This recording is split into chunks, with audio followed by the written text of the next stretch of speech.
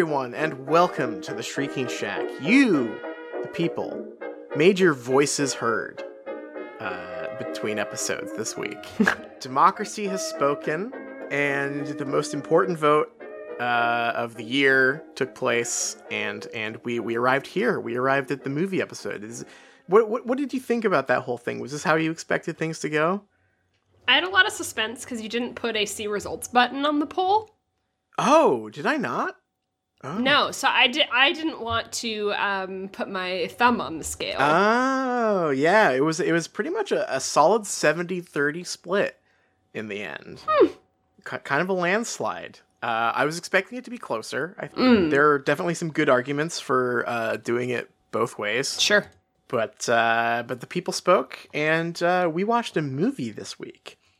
We did. We sure did. And it's kind of lucky that we chose this week to watch a movie, because there wasn't really much news that happened this week. No new Fantastic Beasts lore, no new tweets from J.K. Rowling, thank God, knocking on wood, that will remain the same at the end of this episode. She hasn't said anything about the election, curiously. Yeah, honestly, I think one of my surprises, like, obviously she's on her shit, but she never went back to the like mic drop posts that she got on listicles for. Yeah, she used to like quote tweet Trump all the time. Mm-hmm. She's missed a lot of opportunities for that to get some. Oh yeah, to get some hits in. So that's kind of surprising. But yeah, she continues to be not online, which works for me. Mm-hmm. We have a clear view ahead of us. Nothing in the way of us talking about this movie. Part 1, The Deathly Hallows, as voted for us to watch this week by our fans. This is kind of a weird one, because it was the first of 2 movies based on the last book, which is why we put the vote here. And kind of had some interesting production stuff surrounding it. Something I did not realize going into this. There were nearly 2 years between the last movie and this one. Why? Because of the extended production, and also the writer's strike. Oh, yeah. Writer's strike was 2008, and I guess that affected the script editing and stuff somewhat for this movie. And this came out in 2010, right? Yep, November 10th, 2010 is when this one came out. Can we do that thing that is my favorite, where we look at all the movies that came out in the same year? I would love to do that. That's my favorite activity. Let's look at movies from 2010. 127 Hours. Inception. Ooh. Percy Jackson and the Lightning Thief. Jonah Hex. These aren't in any particular order. I'm just looking at the movies. I just want to hear about them. I just want to get the vibe. Shutter Island came out in 2010. Okay, sure. Oh, Remember Me. The 9/11 movie with Robert Pattinson. Oh, with Robert Pattinson? Yeah. Book of Eli. Okay. The King's Speech. Boring. Really the year of good acting from Helena Bonham Carter, though. That's right. Oh. That's what everyone remembers 2010 that's right. for. That, the first Universal horror reboot attempt, the Wolfman movie, came out in 2010. I don't remember that. Insidious, Resident Evil Afterlife, Black Swan came out. That was kind of a fun movie, I guess. Yeah, it's all right. I mean, I don't have any hot takes about Black Swan. I just don't care that much. Yeah. I didn't like when her leg bent backward. That was gross. Let's see. Saw, the final chapter. Oh, Rubber came out. That's a good movie. That's the movie about the tire that comes to life and kills people. I read a lot about, like, the Saw lore on the Saw wiki the other day. The first Saw movie, pretty good. I like the first one. Kind of goes a little nuts after that, I feel. Yeah, was there much lore in there for Mr. Saw? In the first one? I'd say the first one is, like, mostly lore. Mostly lore? Okay. Because Saw became, like, Saw was, like, the infamous, like, torture porn is ruining horror thing, right? Yeah. But, like, the first Saw is a pretty slow burn. Like, there's really not. Maybe I should watch that. It's a good movie. I'd recommend the first one. I'm a little gore sensitive. Yeah. So that's why I never saw those, especially because they really did have that reputation at the time. I mean, like, where the later ones out. do really become insanely gory, just like Splatterfest. But the first one is a very kind of slow and kind of low-key horror movie, I'd say. What's with the puppet? The puppet is how the Saw guy communicates with the person who he has set in the trap. Because he doesn't want to reveal his identity. Oh, because like they probably like he wants them to get out, right? Yeah, and then they would know who he is. Yeah, it's like he's playing a game with them. Right. Yeah, to make them appreciate their life or whatever. Kinda. Yeah. Yeah. That's cool. For first movie, very good, I would say. I will say I looked up the Saw wiki because my question was, "What's with the puppet?" Right. And that was like I learned a lot. I learned a lot of lore. I learned a lot about Mr. Saw and what he went through. But the wiki, not very good. Saw fandom, please, if I have a question like what's with the puppet, I should be able to find that out really easily. Yeah. So step up your game. Yeah. Would you like some other movies from 2010? Oh, yeah. Social Network, 2010. Okay. Hot Tub Time Machine. Scott Pilgrim. Right. Uh-huh. Here's some important ones. Megamind. And How to Train Your Dragon. That's a good movie. That's cute, yeah. Legend of the Guardians, The Owls of Ga'Hoole, 2010. Oh, was that Zack Snyder? That was a Zack Snyder joint. Yep, that is him. I read the first book, and at the time that it came out, it was like, because that's like totally was my bag as a kid, but I was like, my memory of it is that, like that familiar bittersweet feeling of knowing you grew out of something, right? Like you're reading it late and you're just like, this is just too young for me. Yeah. But maybe I should watch the Owl movie by Zack Snyder. It's fun from what I remember. I haven't seen it since it came out, but I remember that being fun. The good Predator reboot came out in 2010. Okay. The Voyage of the Dawn Treader came out in 2010. A really good one. Yeah. My favorite, I think this might be my personal big choice for 2010. Okay. This might be a little controversial. Okay. Tron Legacy. Oh. I like Tron Legacy. I'm one of the few weirdos who thought that was a pretty good Tron movie. And then I have no comment. The soundtrack might have a lot to do with that. But I have no comment. Oh, okay, never mind. I found the actual best movie of 2010. Okay. This is my unironic pick for movie I liked the most in 2010. Why go see Harry Potter when you could go see 13 Assassins, the Takashi Miike samurai movie that fucking whips ass up and down why didn't the we watch that instead? Oh, it's such a good movie. 90 minutes of setup and then 30 minutes of samurai guys just whipping the shit out of each other. I gotta say, maybe this is spoilers for later in the episode, but there was no point watching Deathly Hallows Part 1 where I thought to myself, wow, this whips ass. There are a few moments where the film desperately wants you to think that. Yeah. Uh-huh. But doesn't ever quite get there. Uh-huh. So it sounds like maybe more so than the last film where we kind of like poked at the what other movies you could have gone to the theater to see that year. I'd say more competition for Deathly Hallows Part 1. I think I'm not really blown away by any of those though. Maybe if Inception was a little shorter. If like Inception a lot shorter. Had fewer parts where your character turns to the camera and explains the rules to you. Right, but that's the thing is like Deathly Hallows Part 1 is also 2.5 hours long. So I don't know, maybe I would just go see Inception. Oh, yeah. Deathly Hallows was split into 2 films in a decision that everyone was very adamant was made purely for creative reasons. Yeah, I bet. It was actually announced really early on, too. It was announced before Half-Blood Prince even came out. So, where were we in the timeline of studios doing this? Was this early on? This is maybe the first one, I think. When was the Hobbit film? The Hobbit was way after, right?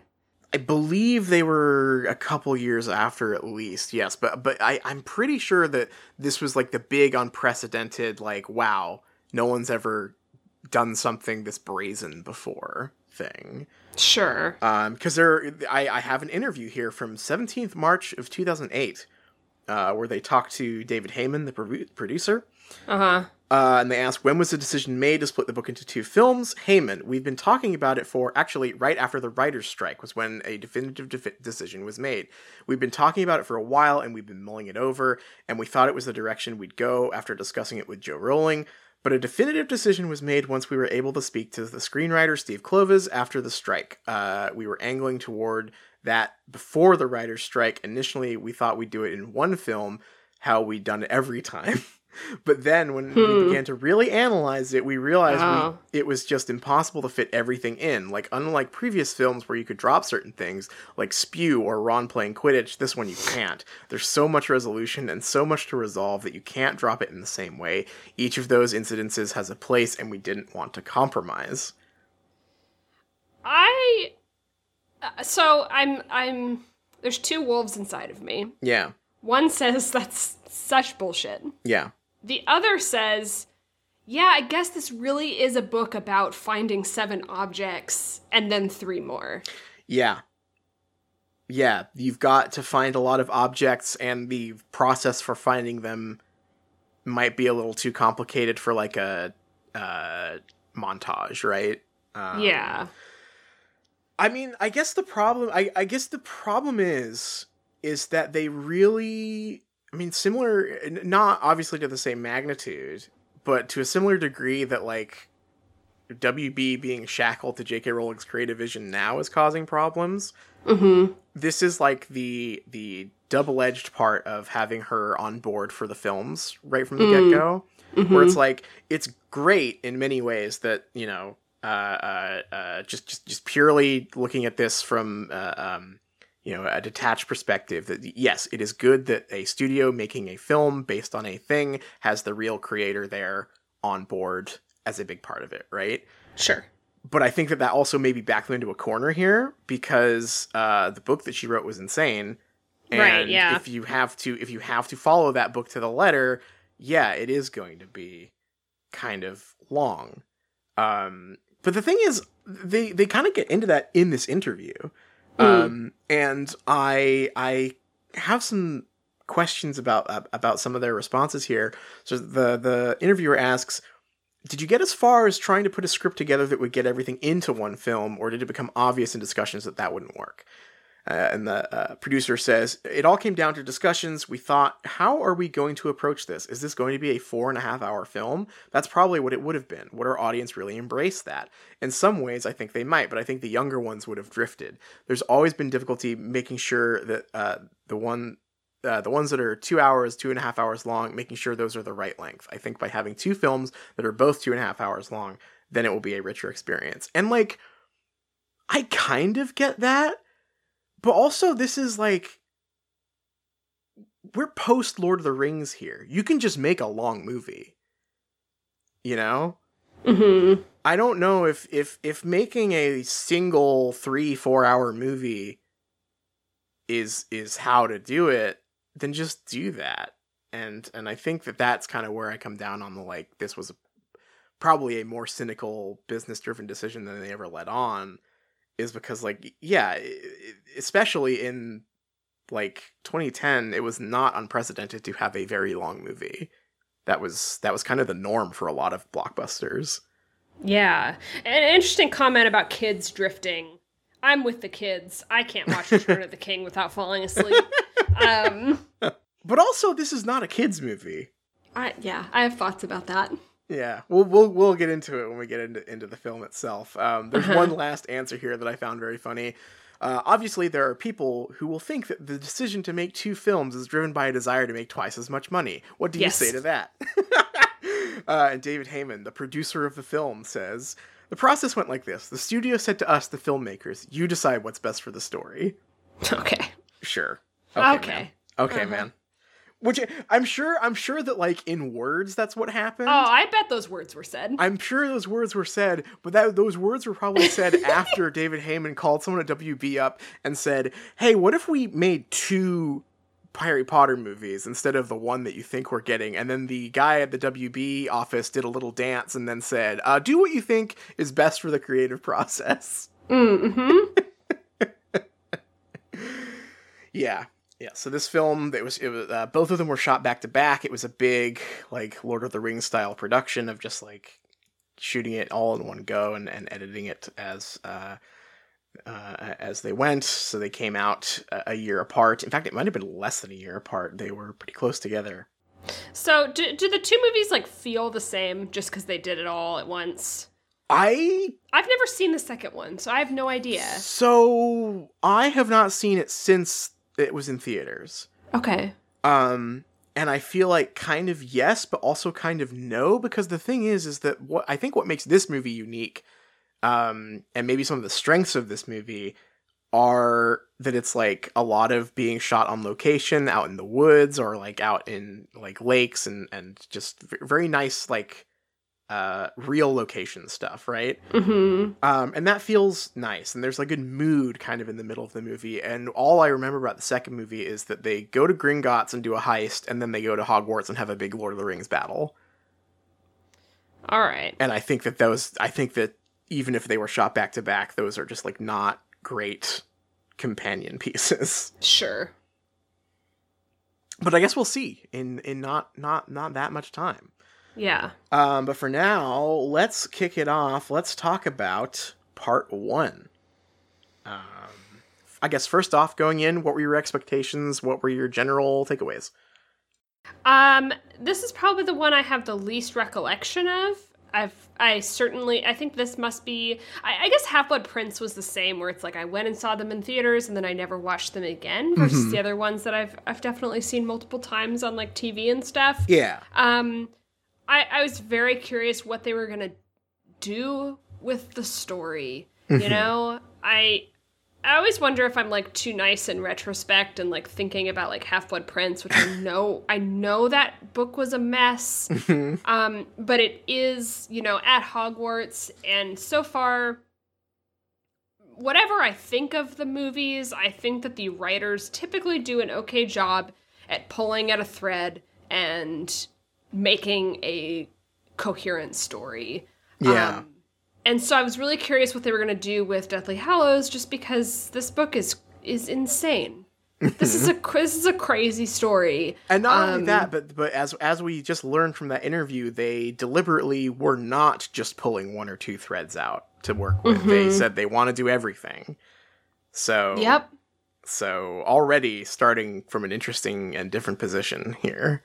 Yeah, and I guess, like, my big question going into the movie was, because I knew it ended the way it did, I knew that it ended in Malfoy Manor, and having just read that part, I'm like, how do you have that be the end of it? Like, what is the narrative arc that leads that to feeling like an ending? Mm-hmm. The answer is nothing. The answer is it really feels like half a movie. It feels like half a movie. So I guess my expectations were sort of met in that I didn't go in with many and was just like, well, I guess that makes sense, right? Mm-hmm. Mm-hmm. How about you? Yeah, I also had that as, like, a similar experience, specifically regarding the ending. Mm-hmm. And I think that the movie kind of bears this out. We'll talk about it, obviously, when we get to it in detail. But just speaking broadly here, I knew that the movie ended with Dobby's death. Yeah. And I was like, there is no possible way that they can make that impactful in one movie, because the problem is, you know, as good as they have been at focusing on single threads to the individual movie's benefit previously, Dobby is not in. Dobby had not been in a movie when this movie came out for 8 years. Yeah. Chamber of Secrets came out in 2002. This came out in 2010. Dobby was just not a character because like this, and this is one of those things where it's like, it's really not the filmmaker's faults that he was missing for that long, because I think they correctly identified after the second movie that Dobby's arc was over, right?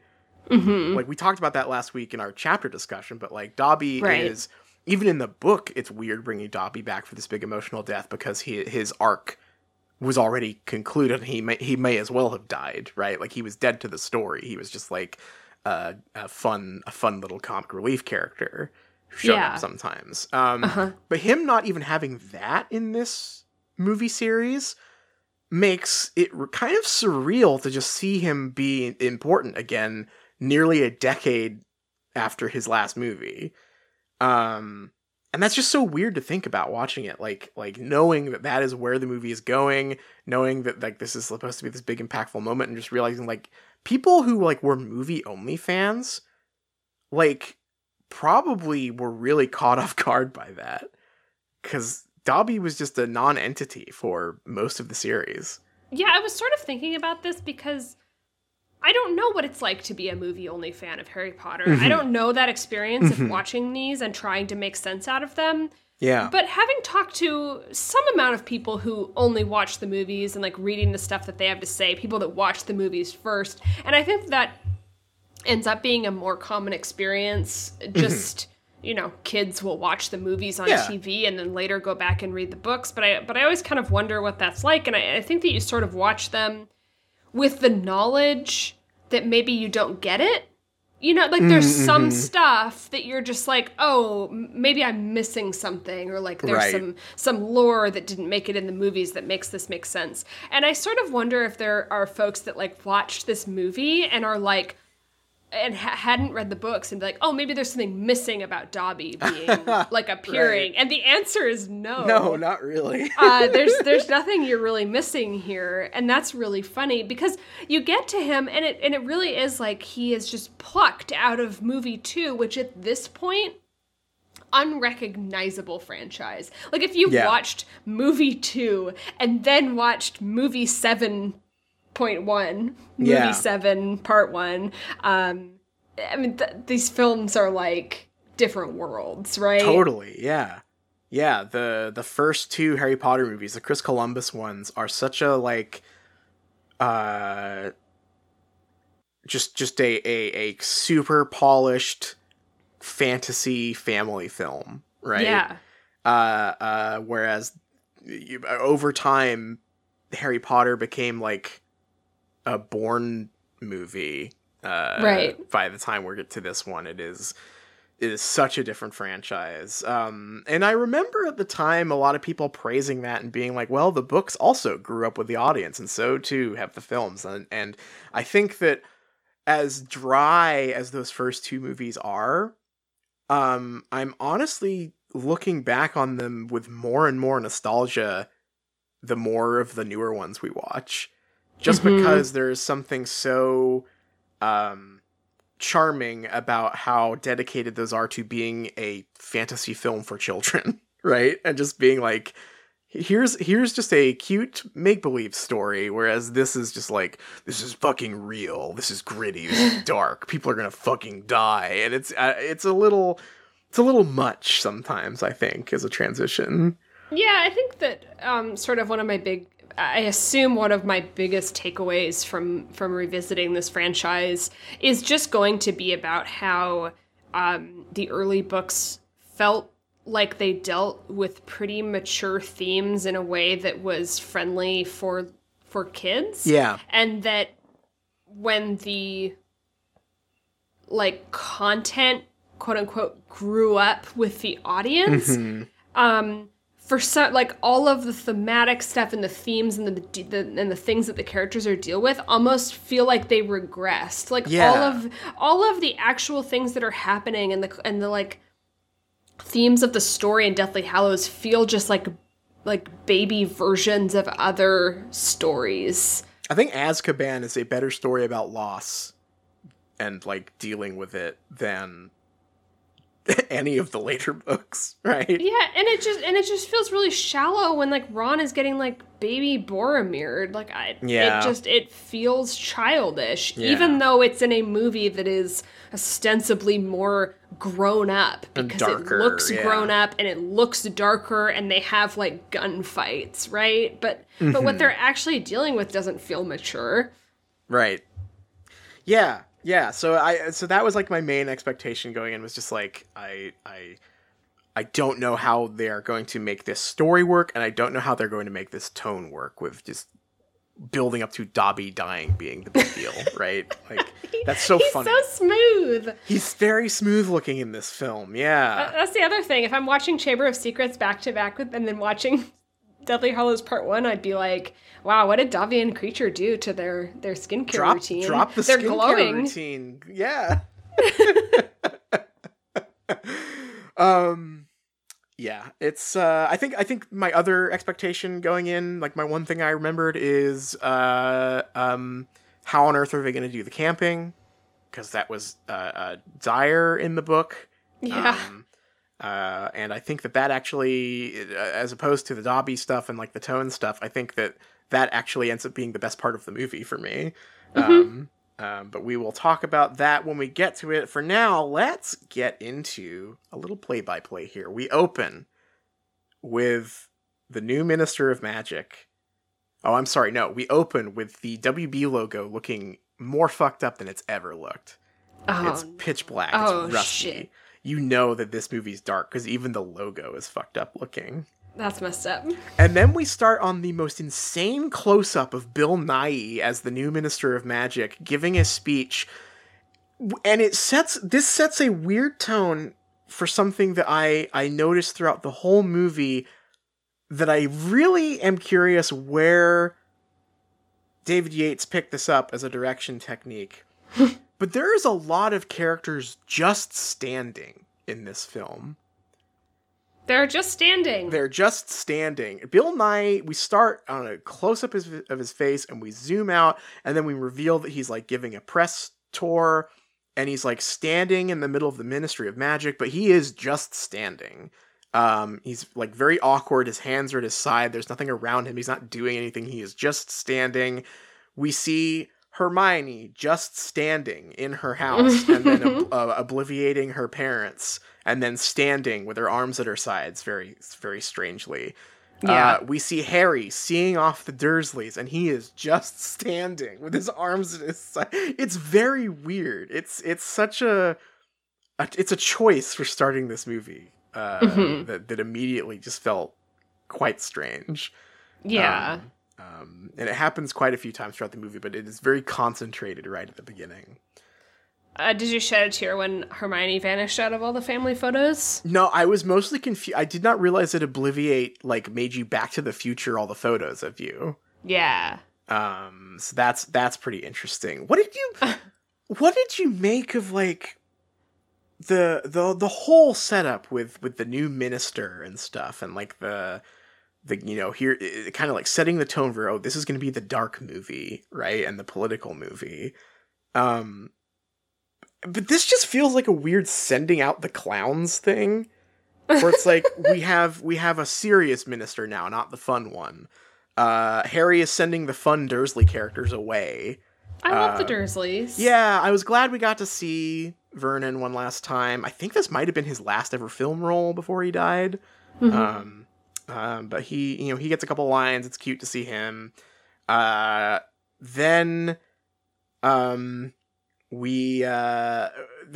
Hermione plot really doesn't work because we've never seen her parents in the film. I mean, we barely see them in the books, right? But it's I thought we weren't even going to see their faces, because she was just pointing the wand at the back of their heads.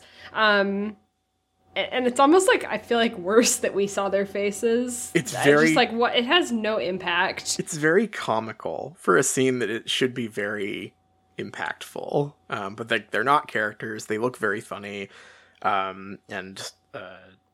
Just in general, this just feels like a weird, cleaning house thing. Yeah, I don't know. It does the whole thing where it's the swelling music and get very emotional. And I think at the end of the day, I just would have rather had a scene of Harry seeing the Dursleys for the last time and having a conversation with them. Yeah, that, or just cutting entirely and starting at the next bit, which I think is actually pretty good, which is the Voldemort scene.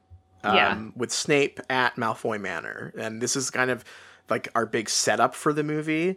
Mm-hmm. And I think there are a lot of scenes like this, but I think this is a really strong example of just, there are definitely moments where like Steve Kloves just has his finger on like the pulse of what would be good in these books better than J.K. Rowling in a lot of cases. Yeah, it's making me a little scared that the third Fantastic Beasts movie is going to be, like, good. Like, better? I don't mean, like, I don't mean, like, it's going to be great, because I don't think these movies are, like, great or anything. Yeah. But I'm worried it's going to, like, work really well as a movie for, like, general audiences, and it's going to revive the franchise. He is clearly a good screenwriter. There are definitely problems in these movies, but I think that a lot of them really stem from the source material, and like whenever he gets to like diverge from the source material, it's like when the best material pops up. Yeah. And like this Voldemort scene is a good example of that. It mostly follows the plot of what happens in the book, but we get some key elements that really tighten things up. We get Voldemort explaining why he needs the Elder Wand, more or less. Mm-hmm. We see him menacing his followers in a much more direct way than the book. We get a little bit of just like, hey, wands are kind of a big deal in this scene that the book is entirely missing. And also just Voldemort is like very charming and fun in this scene. I love this. I love this bad guy meeting. I want to hang out with these guys. Yeah, for as boring as most of the bad guy designs have been in these films, we get a real rogues gallery here. There's a guy with gauntlets chilling next to Snape. There's some people with some wacky hair. I'm a fan of the goon squad that's here. I wish we got to spend more time with them. Like, I wouldn't mind cutting back and seeing, like, more meetings as it goes on. I would love some more bad guy council meetings. Because Ralph Fiennes, I really don't like the visual design of Voldemort in these movies. Mm-mm. But he was such a perfect choice for just as the actor. He really brings a fun.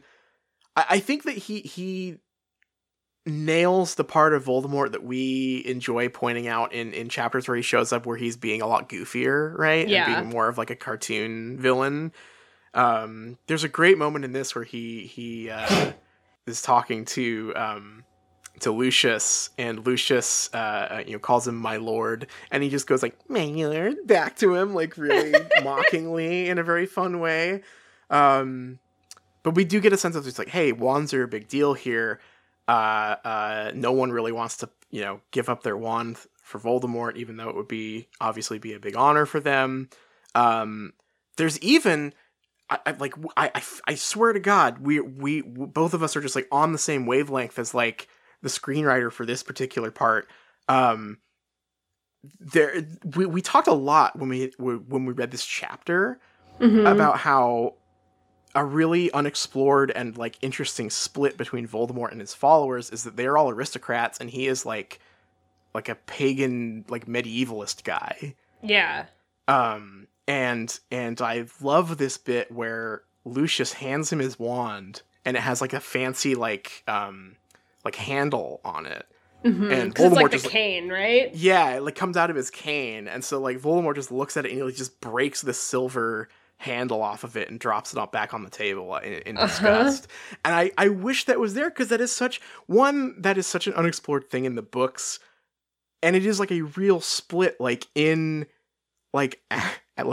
actual like far right fascist like groups. There are a split between like the rich fancy lads and the like, the Viking pagan guys who are like, I'm like a Viking fascist guy, right? Like, I think that is a real explorable dynamic that is missing from this story. That is very interesting. It makes some of the unexplored elements in the books like feel intentional and more coherent rather than the way it comes off in the books, where it just feels messy and confused. Yeah. Yeah, it's validating to see little moments like that and go like, oh, I feel like maybe the screenwriter also felt like there was something unexplored here, right? Mm-hmm. But yeah, like just a strong start with this bad guy council meeting stuff. Yeah. We do get some Nagini content too, which is maybe the worst part of this. She attacks the camera. For 3D purposes. Uh-huh. I looked this up, actually, because you were asking me, like, was that for the 3D? And I was like, oh, yeah, I saw this in 3D. It had to be. Uh-huh. But I looked it up, and apparently, it's even funnier than that. I definitely saw Deathly Hallows Part 2 in 3D. But Deathly Hallows Part 1, the 3D version was canceled weeks before the movie opened because it wasn't good enough. They didn't like the final product, but that means that scene with Nagini jumping at the camera is so 100% there just for the 3D. Oh, they didn't like that? They didn't like it. Huh. Kept it in the movie, though. Well, yeah. And then, of course, we learn through the rest of the scene that Pius Thickness is going to be the new minister.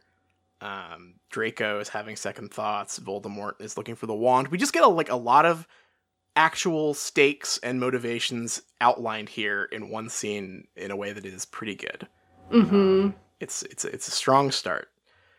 It was the scene that made me notice whoever the stylist was for the hair. Oh yeah. In this movie, they like way overdid it, in my opinion. Snape has like feathered hair in this scene, which is perfect. I don't know who I don't know if he did that himself.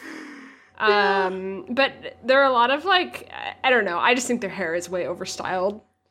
Bellatrix's hair is really something in this movie. Mm-hmm. I mean, like, obviously, like, enhanced by a big hairpiece wig on top, but hoo boy, a lot going on there. Pius Thickness, of course, has very slicked back hair. There were a lot of characters who were very confusingly similar in this film. And a lot of that has to do with some bad costuming choices, I think. Mm-hmm. Bill Nighy as the minister at the beginning of the film, and Pius Thickness, his replacement. Like, they don't look identical, of course. Like, you know, Bill Nighy is a very famous actor, but like they are close enough that I had to like recognize when Pius Thickness does take over later in the movie. I had a moment of like, oh, that's the different guy. Right. And likewise, Lucius Malfoy, of course, looking luscious as always in this film. Yes. But kind of rugged, though. Kind of rugged. Well, he's kind of a rugged vision of this guy. They tried to make him look like, you know, he's kind of having like a nervous breakdown or something. You know, he's less put together. But I gotta say, Lucius looks pretty good with the 5 o'clock shadow. Looking good. Looking good. So maybe a little backfire there. But we also get Xenophilius, who has the exact same hair color and style as him in this movie. He looks like good Lucius. Like, oh, it's his, like, good guy brother. It's a Mion and Shion situation. It is! Yeah, they look like the same guy. In a very funny sense. Speaking of characters looking the same, though, next up is a very important scene. The Seven Potters. I hate it. It's such a stupid plan. It was stupid in the book, and I think that stripping it down for a film version just reveals how dumb it is. I hate the like emotional moment where they decide to send the real Harry with the dumbest guy they have. Send him with the most incompetent person that we've got, Hagrid, because it's emotional. What is Hagrid's deal in these movies? I love Hagrid in the books. He's a real character. He is. Do we love Hagrid? I love Hagrid. Not. I feel like we're retconning ourselves a little bit. Maybe I'll back this up. I want to love Hagrid. Okay. I think him as a fallible character who is not the cuddly like Santa Claus that the movie presents him as, is good. Oh, sure. Yeah. Right? Okay, I'm remembering now. I think I just have a lot of bitterness about this stupid scene. I like that Hagrid is like not super trustworthy. He's very clumsy. He's always getting into trouble. Harry, Hermione, and Ron kind of always have to like fix his shit for him, right? Mm-hmm. But like I like that about him. He's much more interesting in the books from that perspective. Yes. The movies, he is like a mascot character. Yeah. Like really hammered home by in this bit where they're all becoming Harry Potter. And like they say, like, okay, Harry, well, you're riding with Hagrid, the dumb guy who fucks everything up all the time. Instead of being like, no, why am I riding with Hagrid? Hagrid just kind of like looks at him and goes like, last time I was here, you were smaller than a bow truckle or whatever. And it's just like this very fatherly, like tender moment or whatever. Mm-hmm. And it's like, that's, who cares? Like, I'm not here for like the Hagrid nostalgia, right? Like, it's a very strange scene. Mm-hmm. A lot of naked Daniel Radcliffe's in this scene is very weird too. It's the whole thing is just I think, Daniel Radcliffe, great. I think he is a great actor. He clearly had some fun with this part, but like just unnecessary for this movie, I think. I mean, we watched a little bit of the behind the scenes thing about this scene, and I'm just like, and they did all this stuff, and I mean, it's like fun to like kind of laugh at for the actors, I think, but I'm just like, wow, you spent a lot of time on this, and I just hate it. It's 10 seconds that I just can't stand. It's a very self-indulgent scene. Yeah. Just in the, like, it's, they've got Harry wearing, like, there's Harry wearing a bra because it's Fleur, haha, and like there's Harry getting changed and being confused about which one's the real Harry, and then it's like, and it's also like dubbed over with the other actors' voices, which is a new choice for Polyjuice just for this movie, I think. And like there's just some wacky hijinks. It's just I'm sure it was fun for everyone, but it's like it's not for me, the audience. Not for me, the audience, exactly. It's a joke for everyone except the audience. It just feels silly, but it's nothing compared to the chase sequence that follows. I was laughing out loud, LOLing in real life. Yeah. Wow. Yeah. They made some choices during this chase sequence. They immediately get into the air and they like break through the clouds, and then it is like Star Wars. It's like an entire squadron of starfighters as they're waiting for them, these flying Death Eaters. And Harry and Hagrid, instead of flying, they decide, okay, the best thing to do now is to get on the freeway and do like a normal car chase. Yeah, they killed like 10 people. Like, people are getting in, like, wrecks because they're, like, driving through the center of them and, like, crashing into them. There's, like, a flamethrower out the back of the motorcycle.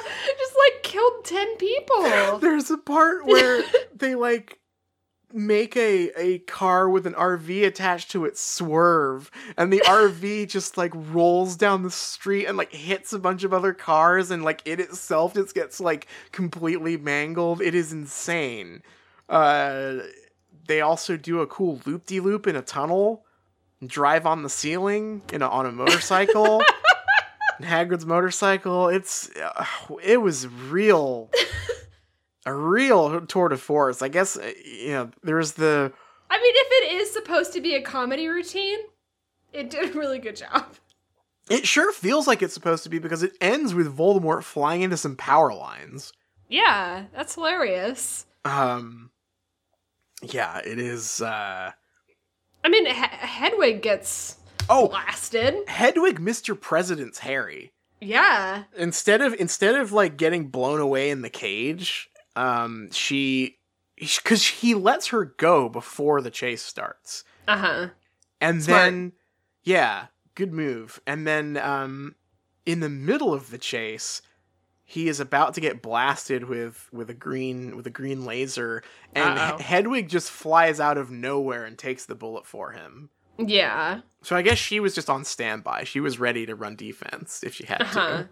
A very funny, like, as she like spins away in like that whatever the like CG blur. It was very funny. Yeah. I think they made they put like a funny sad bird sound on it too. Yeah. She was like, no, Hedwig, no. It's very, well, they knew that the Owls of Ga'Hoole movie was out this year. They're like, okay, we can't not have owl-related violence in our film. That's true. I mean, there's the other part of this. It just all looks like dog shit. You are so right. I think 2010 must have the most owl-related violence in films of any year. Right, as in 2 movies. Yes. That's 200% more owl violence than we usually get in films. Will we ever have a year where we get that much owl violence in the cinema again? Historical. Yeah. What a year for film. I mean, there was those owls in the Sonic movie, but that's just one movie. Oh, the big owl died in the Sonic movie. I know, they put that... They killed the big owl in the Sonic movie. But I'm just saying, in a year where an owl died in a Sonic film, that's still half the owl violence that we got in 2010. Yeah. What would we have to get some more owl violence in a movie? We'd have to get like, I don't know, Ocarina of Time film maybe. Ganondorf like punches Gabora or something. That'd be messed up. That would be fucked up. But that's just to show how bad a guy he is. Right. You gotta get the audience on the owl's side. Like, oh, I hate Ganondorf. He punched an owl. Right. Yeah. Incredible. Oh, I'm watching it right now because I have the film open to make sure I'm walking through. Yeah. She screeches. Yeah, they added a sad bird sound for when she gets hit. Oh my god. And then she just falls down to the earth. What a stupid fucking movie. I normally do not laugh at animal death in films. That is like the number one content thing that really bothers me in movies is I don't like to see animals die. But this one I did laugh. It's very comical. I mean, it's just like entirely CGI, right? Like it's just a cartoon owl getting blasted by a laser from a guy. And it's just like out of nowhere too. Yeah. This is not set up, not necessary. Just completely. It never comes up again. Yeah, Harry does not seem all that torn up about it. There's a part where they're done in the chase sequence, and Hagrid just like turns to him and just like does like a shrug, like. I guess that didn't go too good, huh? Oh, so we get back to the burrow.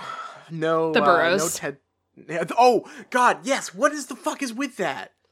Not only does Moody say, "Go to the burrows, head for the burrows."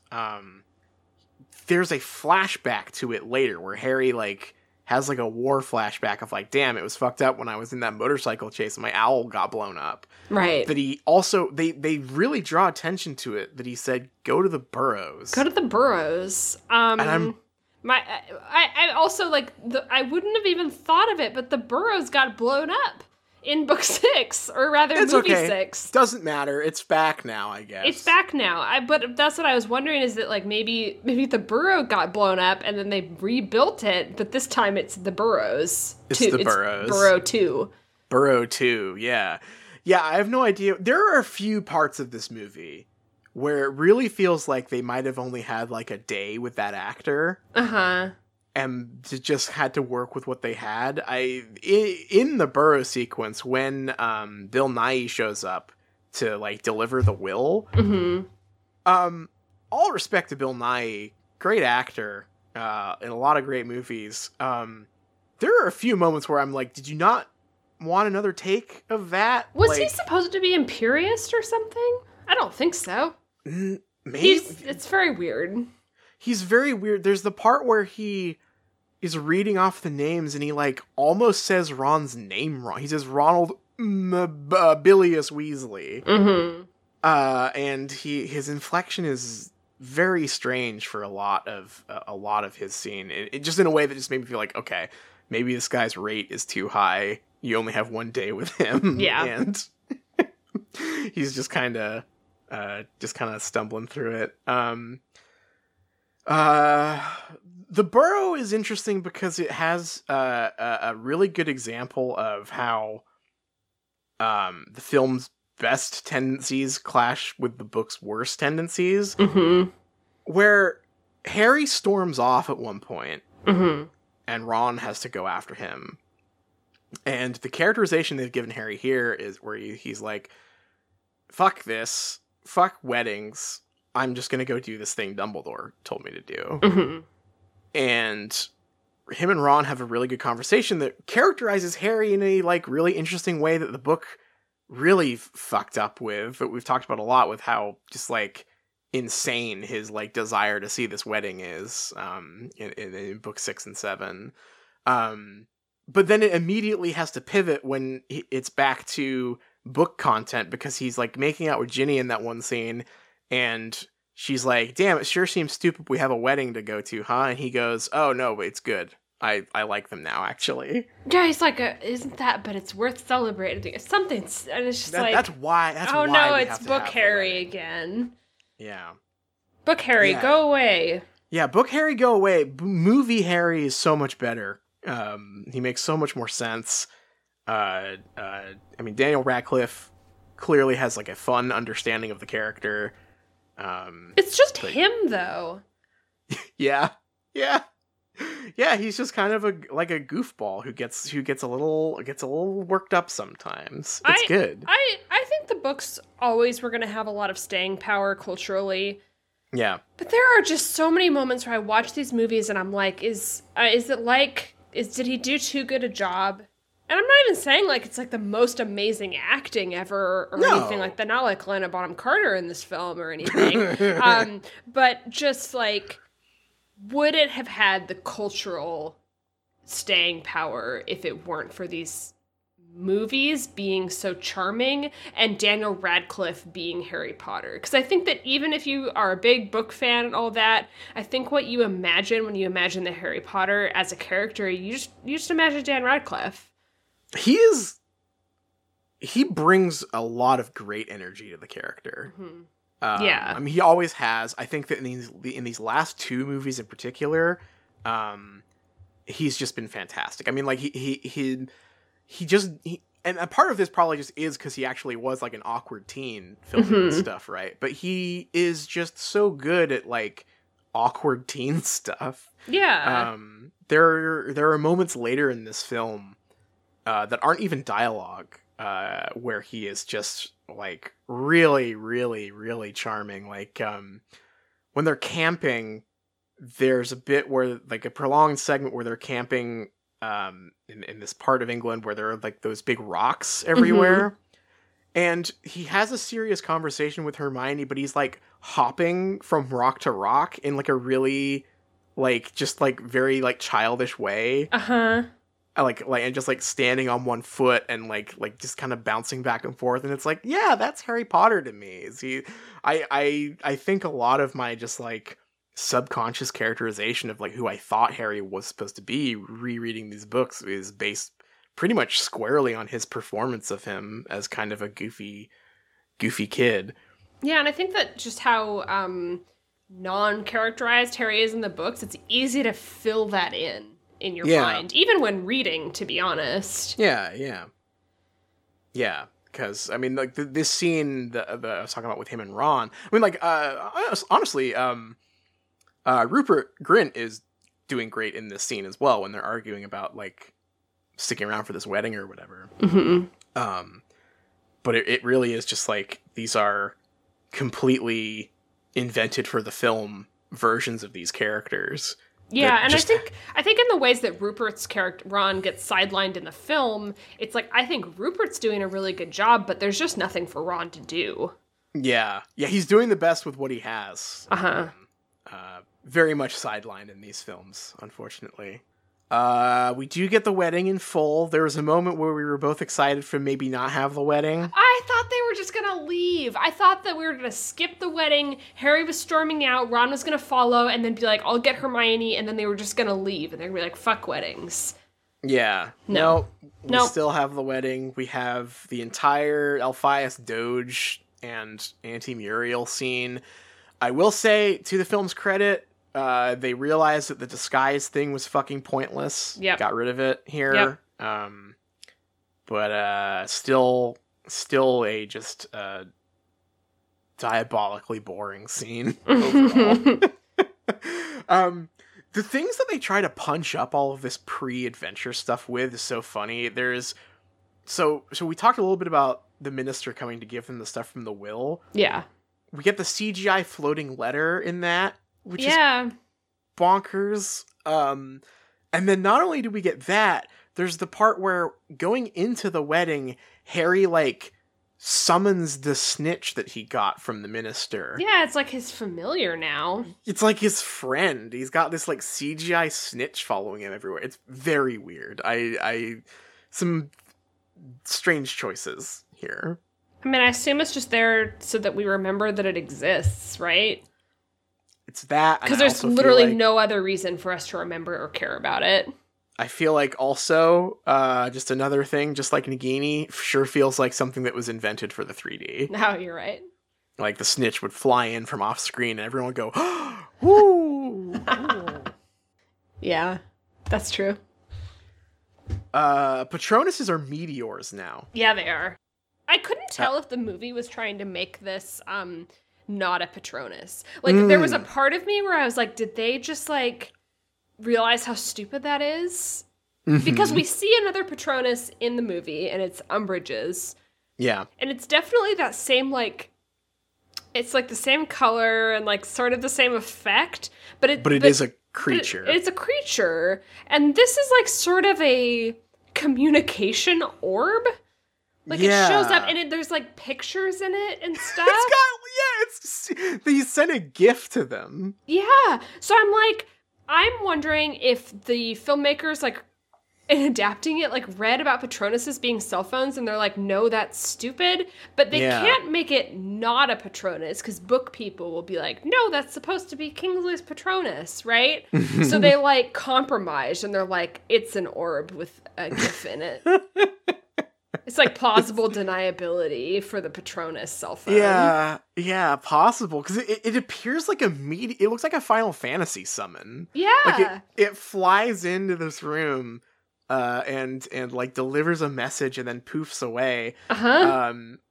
Yeah. It like you said, has the Patronus like coloring and stuff, but not a behavior that we've ever seen for Patronuses before. Well, it's not an animal. Right. Unless Kingsley's Patronus is supposed to be an orb, which I guess is possible. That's what makes him happiest, is memories of orb. I mean, it's funny to me, now that I think about it, that the two Patronuses you see that are, like we in this movie, his would have been a cat, too. Because his is like a lynx. Oh, that is right. So maybe they were worried people would get confused or something. Because the Umbridge one is pretty front and center in her scene. That is a good point. Yeah. It looks like a PlayStation 1 model. Yeah. PlayStation 2. Yeah. It looks like a cutscene model from a PS1 game. Yeah, that's right. It's got that early CG feel to it. Uh-huh. So the wedding gets crashed. And they swoop away to London. I think the gunfight that ensues here is silly, but I will say I do really like the initial thing of them walking through London. I thought this was cool. Yeah, I mean, I think that, like, again, there's just some stuff that really benefits from being a movie, and the charm that the actors bring to it, and the thing that I think that the book missed out on, which is that, like, fun seeing characters in an environment that they're not usually in. The movie delivered on that fun thing. Yeah. And there's a key moment here that I thought was really fun, and I realize that it's there to set up the Ron jealousy plot, but I think it's just like a nice character moment that the books are missing entirely. And it's as they're like walking through London and they're like making their plan, Hermione goes, "Oh no, we forgot your birthday." And she's like, "Oh, me and Ginny, we're gonna bring in the cake for you at the wedding." And like Harry is just like, "That's very sweet, but kind of not what I'm worried about right now." But like, that's just such a fun interaction between Hermione and Harry. But two, like, the book is missing so many of those moments that feel like, oh, these are these characters being teens together. Yeah. And that I felt was a cute addition. Yeah. But then it all falls apart when they go to a coffee shop and have a Bourne Identity gunfight with two mooks.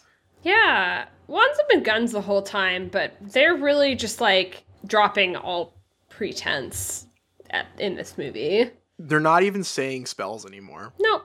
Hermione yells a spell, and it feels like such an afterthought because they've just exchanged gunfire. They're like behind cover and are just like shooting at each other. But then like Hermione eventually stands up and gives a Petrificus Totalis and says it. But in that case, it just ends up feeling stupid. Yeah, I don't know. It's an odd choice. I think that it is something that has only aged worse as time has gone on. I mean, like, this style of like shaky cam action was all the rage now, but I don't think that it's I think that has kind of tapered off a little bit, and it just ages this movie pretty dramatically. And just on top of it, also just being a weird choice for Harry Potter. We also get the Dust Ghost. Yes. Once they leave this gunfight and head to Grimmauld Place. This is a weird one where I'm not sure why they bothered with it. For the 3D. Oh, you're right. Yes, for the 3D. You're right. Because it flies at the camera directly. Oh my god. It's so funny that they didn't end up making a 3D release of this. Because they even say like, oh, what the fuck was that about? I guess it was Moody's idea, but there's no other like traps in Grimmauld Place. So no, it's just like, and it doesn't even do the conceit of like they said the magic words that made the Dust Ghost go away, so maybe it would have been threatening. It just literally is a haunted house jump scare. Good job, Moody. Thanks, Moody. There are a couple of good changes in Grimmauld Place, though. I think that Harry and Ron and Hermione kind of spending some time there is established in a cute way with the bit where Ron and Hermione that are playing piano? Yeah. Yeah, that's cute. Yeah, she's like teaching him how to play piano or something. Yeah, she's teaching how to play piano. We see the radio for the first time in that scene too. And they've changed Sirius's room to not have Babe posters in it. Instead, he's got a bat skeleton diorama. Yeah. They did. This is a moment where I feel like they did the best they could with Creature.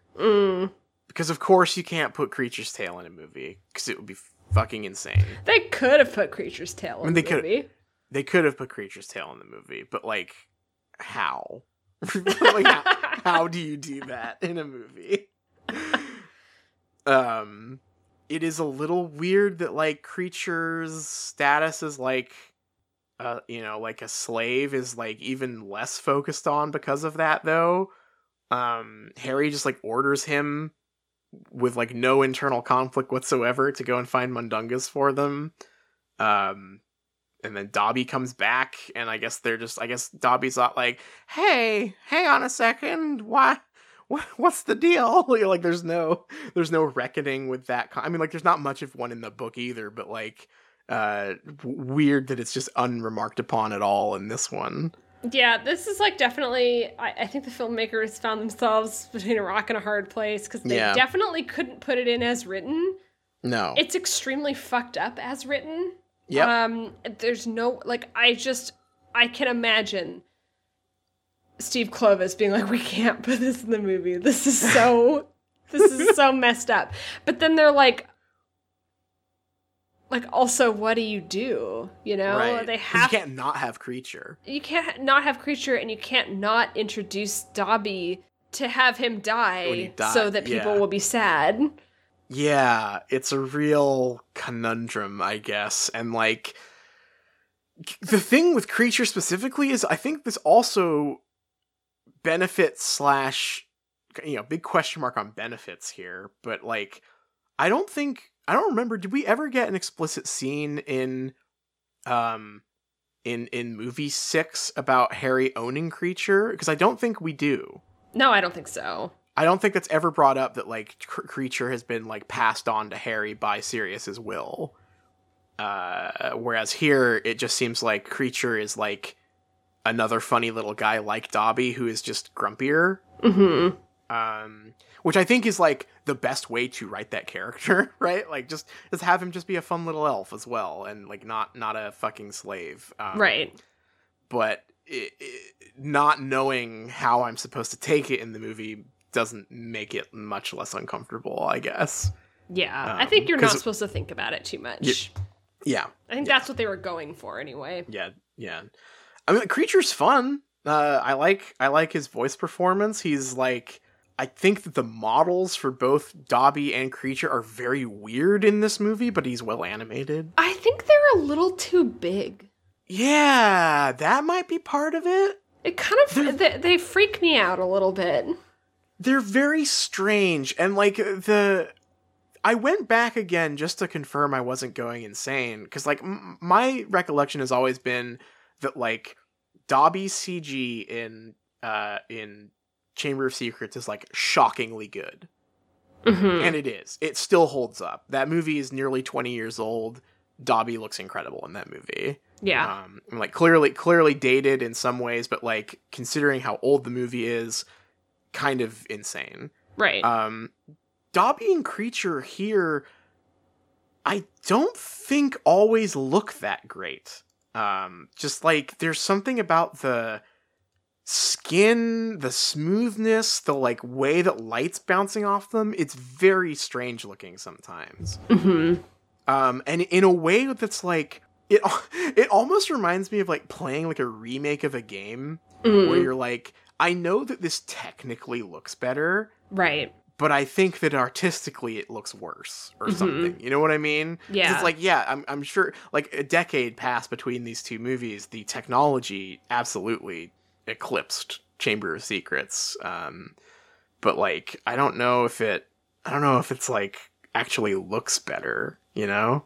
I wonder if it has to do with them, like, designing Dobby for the 10-year-old technology, but then the new movie feeling beholden to keeping with that design, but not maybe having it be the best thing for more advanced technology. I don't know. It's just like they made him to try to be more appealing, but the model and the design is just a little bit kind of gross. It's got that really fleshy. It has, like, really intense what's it called? Subsurface scattering. That, like, lighting technique for skin, right? That, like, makes it look like translucent skin.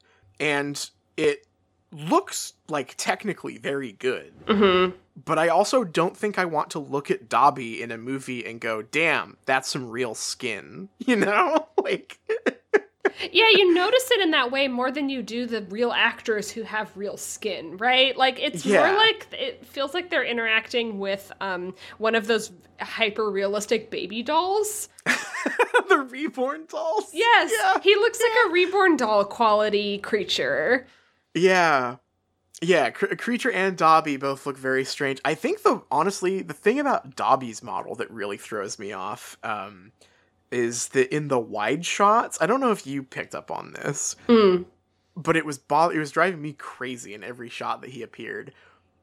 Dobby kind of, like, he's been working on his arms over the summer. Yeah, he has. He's got real big muscles. He has very identifiable musculature. Yeah. I don't know if that's a great choice. He looks like he's been doing push-ups. I mean, like, good on him, I guess, if that's what he wants to do. He's like, hey, I'm a free elf. I'm gonna hit the gym. Get my buff boy some clothes. Yeah, I think that's the other part of the elf design that is a big bummer, is I guess it makes sense for Creature to still be wearing a pillowcase. Dobby, he's been free for a decade. I want to see his, like, cool clothes that he loves. It's like his only character at this point. Yeah. Get him some hats, you know? I feel like it feels like that might even set up, like, the emotional impact of his death a little more if he was, like... Yeah. I don't know, like, you can do, like, kind of shortcuts to make him feel like a character.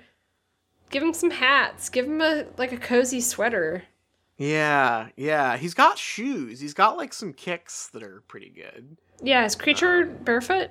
Creature's barefoot. Dobby has some sick sneakers on. Mm-hmm. He's got the Yeezy 2s on. Yeah. He's looking very fly, but Creature... barefoot the whole time. Barefoot's legal. Barefoot is legal. It feels like we're spending a lot of time on talking about the house elf designs, but then I'm like, wait, the whole, like, emotional crux of the end of this movie is Dobby dying. So this is, like, their last chance to make that matter.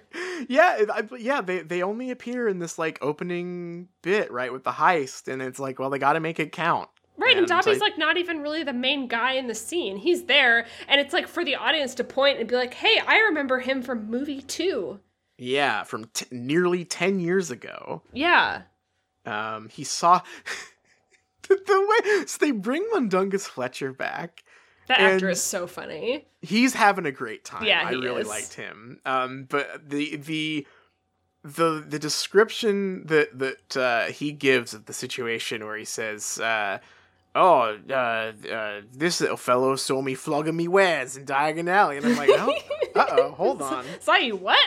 He saw you what, buddy? No, I think the Mundungus actor is having a great time. He's a good choice. Mm-hmm. Daniel Craig, as you remember. Exactly, yep. So then we get the heist after all this. Which I think is...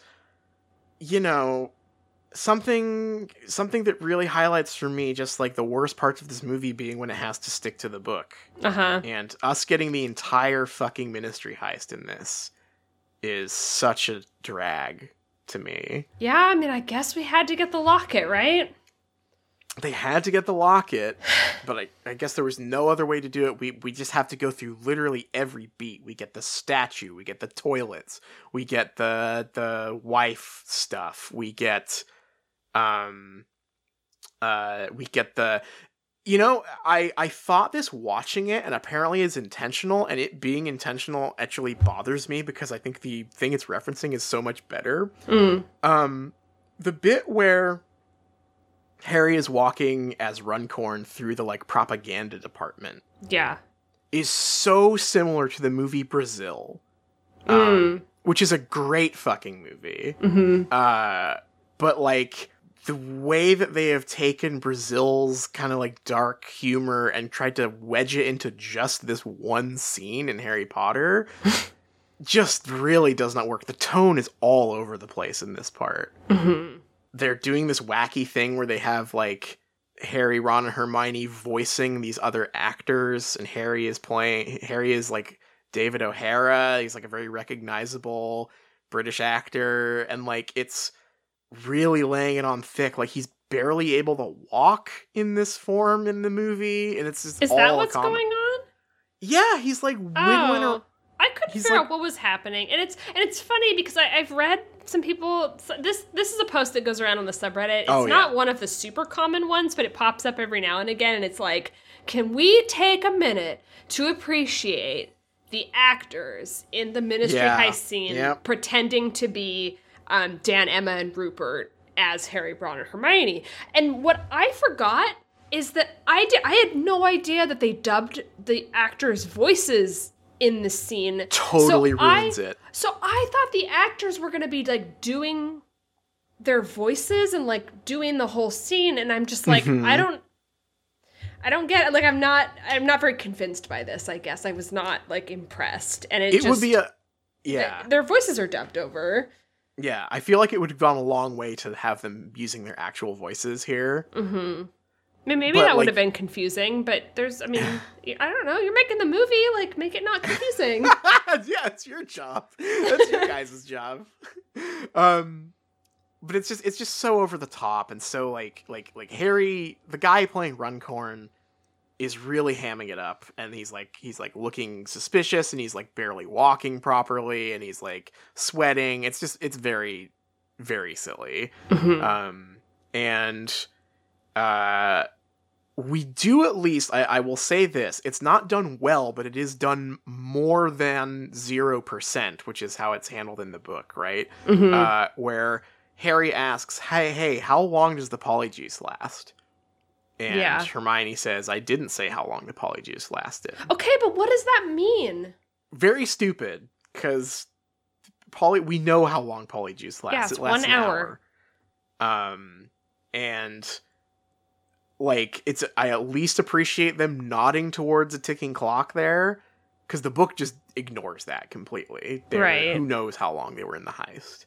But yeah, very weird line from Hermione to just be like, what does he say? He says, how long did you say the polyjuice will last? He says, how long? No, dumber than that. He says, how long does this batch last? Like, you can, like, change it depending on how you make it.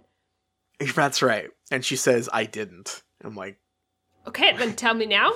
Can you tell me now? So what is it? So what is it? Then we get the whole Ministry escape scene. I think we were bang on with our analysis of the book version of this, that this was all written for the movie. Like, she had the movie version of this in her head, because it is 100% from page to screen the same scene. Yeah.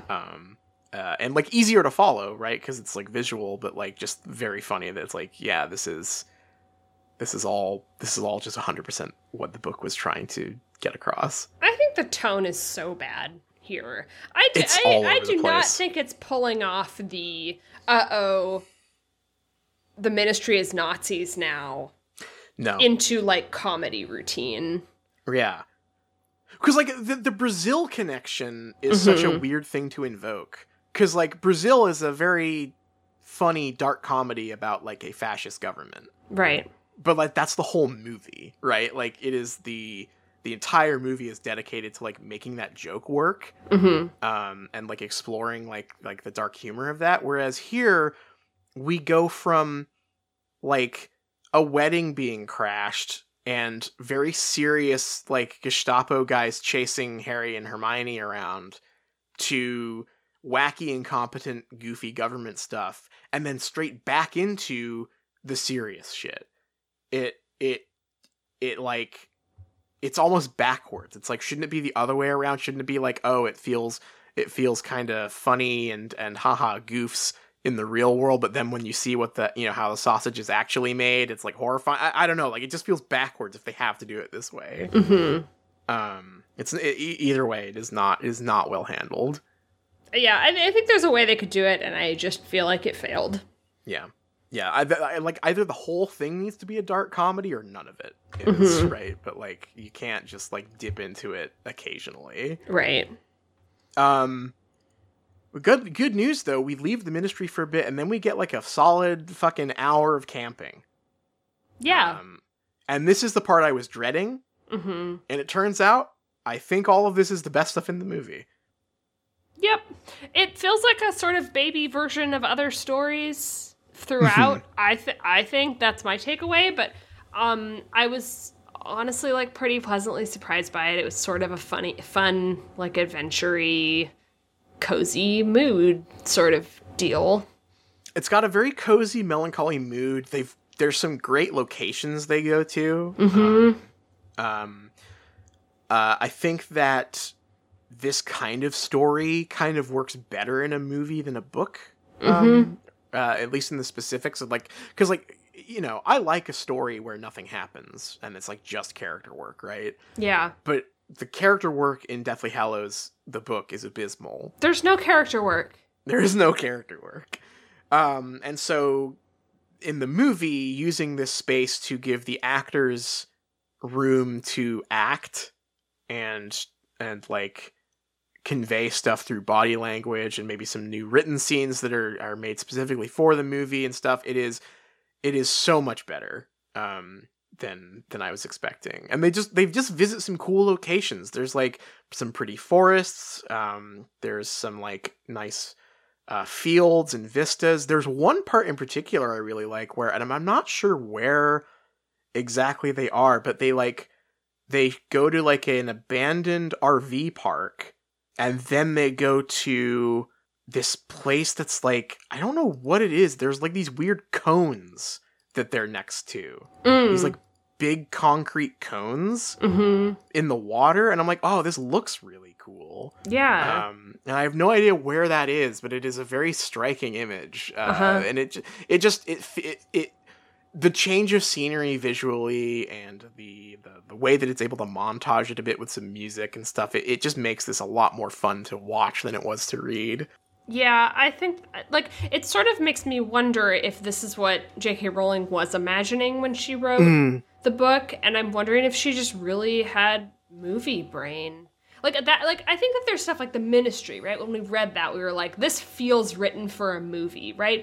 But what if it went further than that? What if she was writing for a possible movie in a lot of the places that we didn't expect? I mean, that's disastrous for the book, right? Because if this is what she was imagining, this is purely movie, right? This doesn't work for a novel. There's a novel version of this that she didn't write, where the characters interact with each other. And you can build a mood in a novel. I'm not saying that you can't, but like Deathly Hallows like falls on its face if that's what it's trying to do. Yeah. But was she writing this and was like, oh, I can imagine what it'll be like in the movie where there's pictures. Yeah. It clicks so much better as a film, this stuff. And even the, like, as, you know, I think it is the weakest part of it, them having to, like, fall back on the Ron Boromir stuff. But I think that they do their best to make some of his, like, descent into Hanamizawa syndrome make more sense. There's a part that I thought was so stupid for the first half of the scene that then pivots around to being like, oh, okay, I get why they did this. Which is, you know, in the middle of this big camping trip, there's a part where Hermione wanders off on the property that they've, aligned with the spells to, like, get some food or whatever, or some firewood or something, and the Snatchers walk by her, and one of them smells her perfume. And I was like, what a silly thing to add. Very weird. But then there's Harry, like, catches up with her, and they have this conversation about, like, oh, good thing, guess we know your enchantments work, huh? And there's this moment where she says, like, oh my god, they smell my perfume. And then as they're walking back, Harry says, maybe next time just don't wear your perfume or something. Right. And that's the only part of the conversation that Ron sees. Yeah. And I was like, oh, okay. I kind of like that. That's cute. Yeah. This paranoia Ron is building about Harry and Hermione, like, sneaking off to make out in the woods or whatever that's clever, I think. Yeah. They did a good job with that. There were a couple of moments like that where I was like, oh, okay. That's a novel way to do this bad thing. If you have to have this subplot in here, sure, this is good. Yeah. Yeah, I mean, I think all their changes are pretty good. Yeah. Yeah, the radio thing makes more sense in this sequence. Oh, yeah, doing away with the... Oh my god. I just, like, the radio thing makes a lot... Like, it is all feeding into his paranoia, and it really is just, like wartime death notification radio that he's become, like, obsessed with. Yeah. Versus, like, hey guys, you gotta listen to this cool podcast. Yeah, it's so much better that Ron is just, like, going nuts listening to all the bad news all day. I mean, frankly, I loved that scene of them walking through those fields. Just the way it looked. Like, I think that was really cool. And he's, like, lagging behind in the back, and he's looking real rough, and they put his hair's all messed up, and he's got the radio around his neck and is listening to, like, the list of names. I thought that was pretty well done. There's some great little moments like that. Yeah, the argument that culminates in the tent, too, is very good. Yeah. Harry, they do something interesting with the Horcrux, and like the problem is that the Horcrux still ultimately is total nonsense, because it's like, why are any of them wearing it when it's so obvious that it's making them pissy?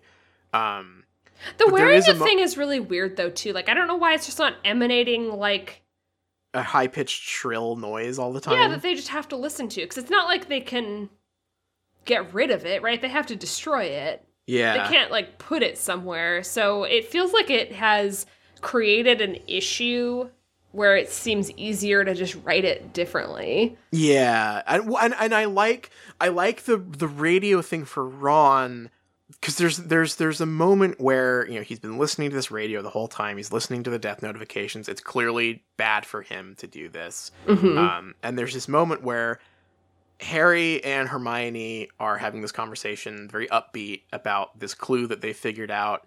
Great acting from Dan here too, by the way. Because Hermione is like reading this book and she goes, "Oh my god!"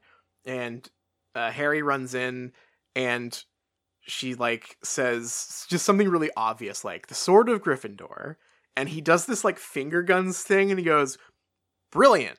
And then he just like moves to walk away, which is just a really, really cute moment. But then this escalates into a big fight because Ron's been listening to the radio and he has the Horcrux. But there's this moment where Hermione says a line that I was begging for in the book, where she says, like, "Take the Horcrux off, please. Like, you wouldn't be saying any of this without it."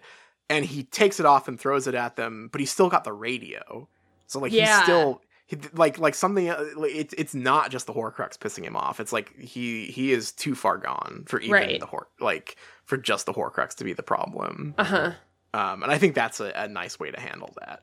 But yeah, I think that for a plot that is as silly as the Baby Boromir stuff, they did the best they could, and there's honestly some pretty good material in here. Yeah, it's It makes for good movie scenes. Like, it doesn't make for good book scenes. It never does. But I'm like, yep, this is movie stuff. It's the theater. Good job, guys. Yeah, we got to see some actors acting. Yep. This all, of course, culminates in maybe the best scene in the entire movie franchise. Yep. The dancing scene. The much talked about dancing scene. Once Ron has kind of fucked off and there's a few scenes of Harry and Hermione trying to carry on without him. And then we just get this scene, zero dialogue, of instead of listening to the death reports on the radio, they're like he finds some music, and it's a Nick Cave song. And they have first a slow dance, and then it sort of evolves into just this like really fun, like more cheerful thing. It's a really, really great moment. I'm shocked that this was ever controversial. Yeah, I think this is some of Emma's best acting in this movie. I know that, I'm always kind of struck by, like, I'm trying not to be mean. I can be mean to celebrities. It doesn't matter. Yeah, be mean to celebs. I feel like most people think that Emma's, like, the best actor in these movies. And she kind of went on and probably had, like, the most success. I mean, Dan Radcliffe is also successful, and he kind of does his, like, indie stuff and, like, art movies and stuff. But she kind of went out and, like, kept doing, like, blockbusters and did, like, Beauty and the Beast. And she did, like, the Bling Ring and stuff. She's been in a lot of, like, famous movies since Harry Potter. I think that she is sort of the most, like, neutral to me of the three. Yeah. And I think that her acting is often, like, quite awkward, and she's a kid for sure.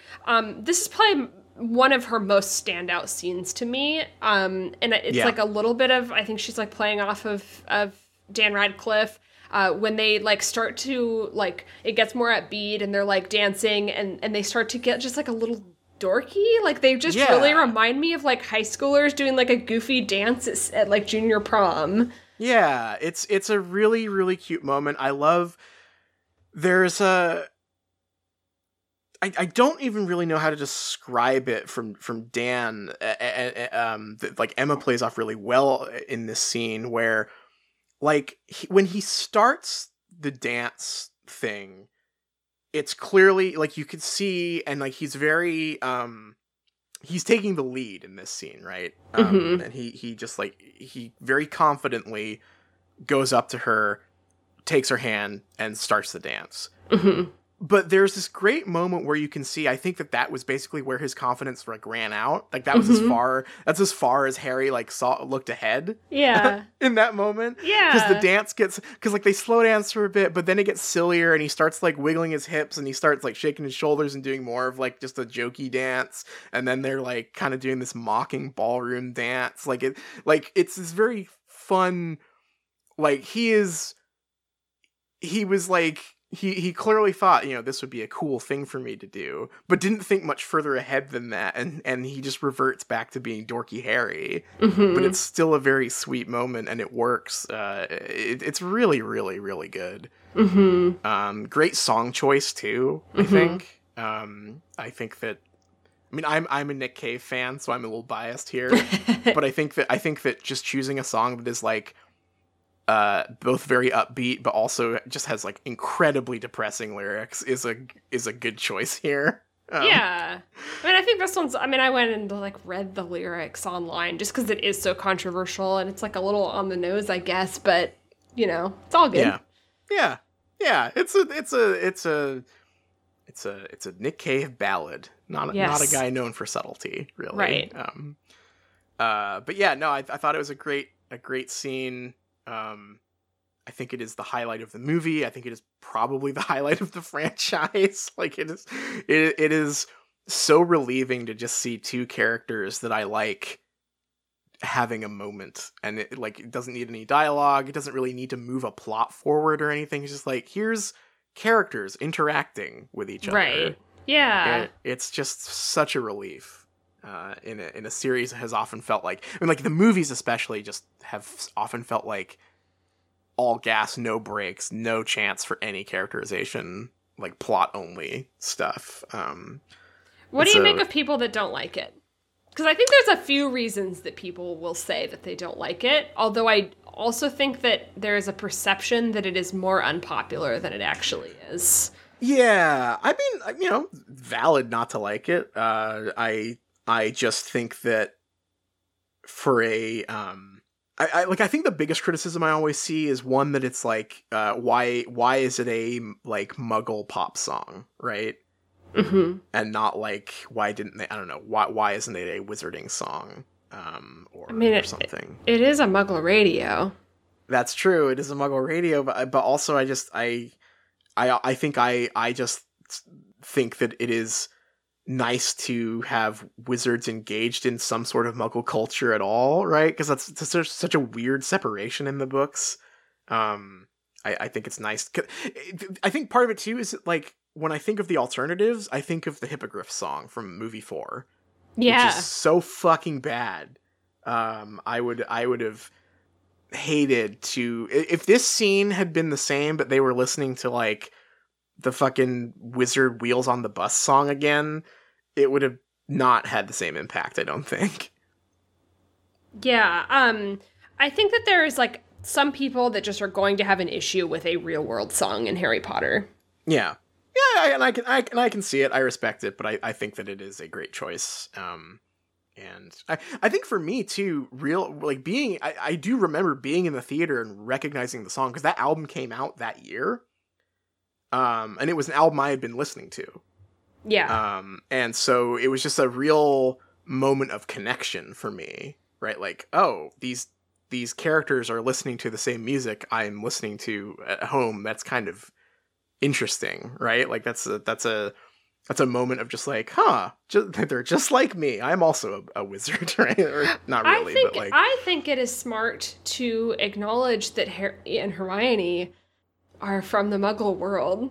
Yeah. I'm not saying, like, that's exactly what's happening, but when I think about that scene, I'm like, yeah, Ron is, like, tuning into the special wizard channel on the Muggle radio, but Harry and Hermione would know how to tune into the normal radio. Mm-hmm. I think that's cool. I mean, I don't know if they really thought about it that much, right? But it's a nice side effect, right? Uh-huh. Yeah. Speaking of side effects, I guess the other, like, criticism of this thing is that it's, like, I've seen a lot of people saying it's like, oh, the director just wanted Harry and Hermione to happen so bad. And like, the director doesn't care. the director doesn't care, but also, you know who did want Harry and Hermione to happen at this point was J.K. Rowling. Yeah, interesting. She has some interesting comments about this scene, where she said, you know, she saw it, she loved it, and it felt like seeing a ghost of what could have been. Gosh, she's so fucking weird. This was before she said that, like, oops, I should have paired Harry and Hermione off and not Ron. I mean, she should have. Ron has nothing to do. It's such a shame. Rupert does a great job, I think. That character, just a mess. And I think, too, the movie, because it is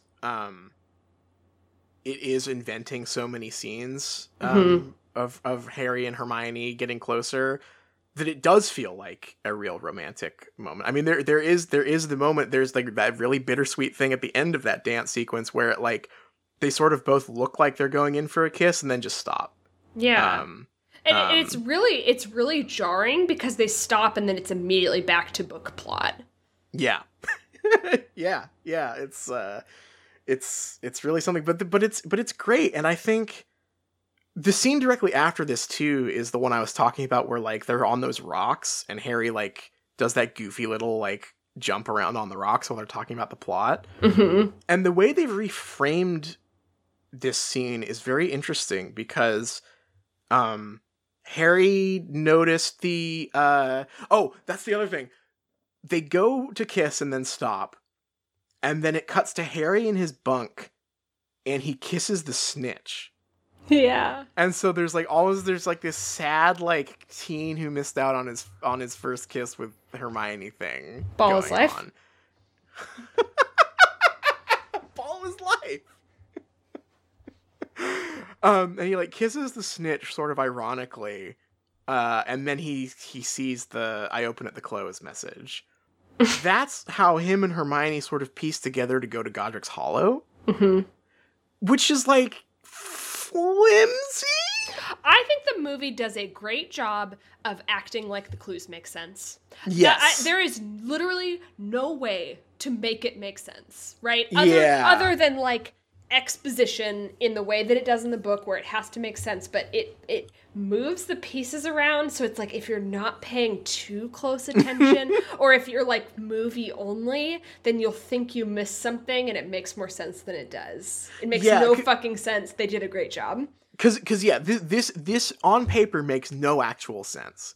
Right. But the emotion and, like, the like, acting here where Harry is very excited, he brings this to Hermione, she agrees, but she's sort of, like, kind of apprehensive about it, and he's, like, jumping around on these rocks going, like, oh no, I think this is what we're supposed to do. I think this is, like, it just carries it through a completely nonsense, like, A-B plot.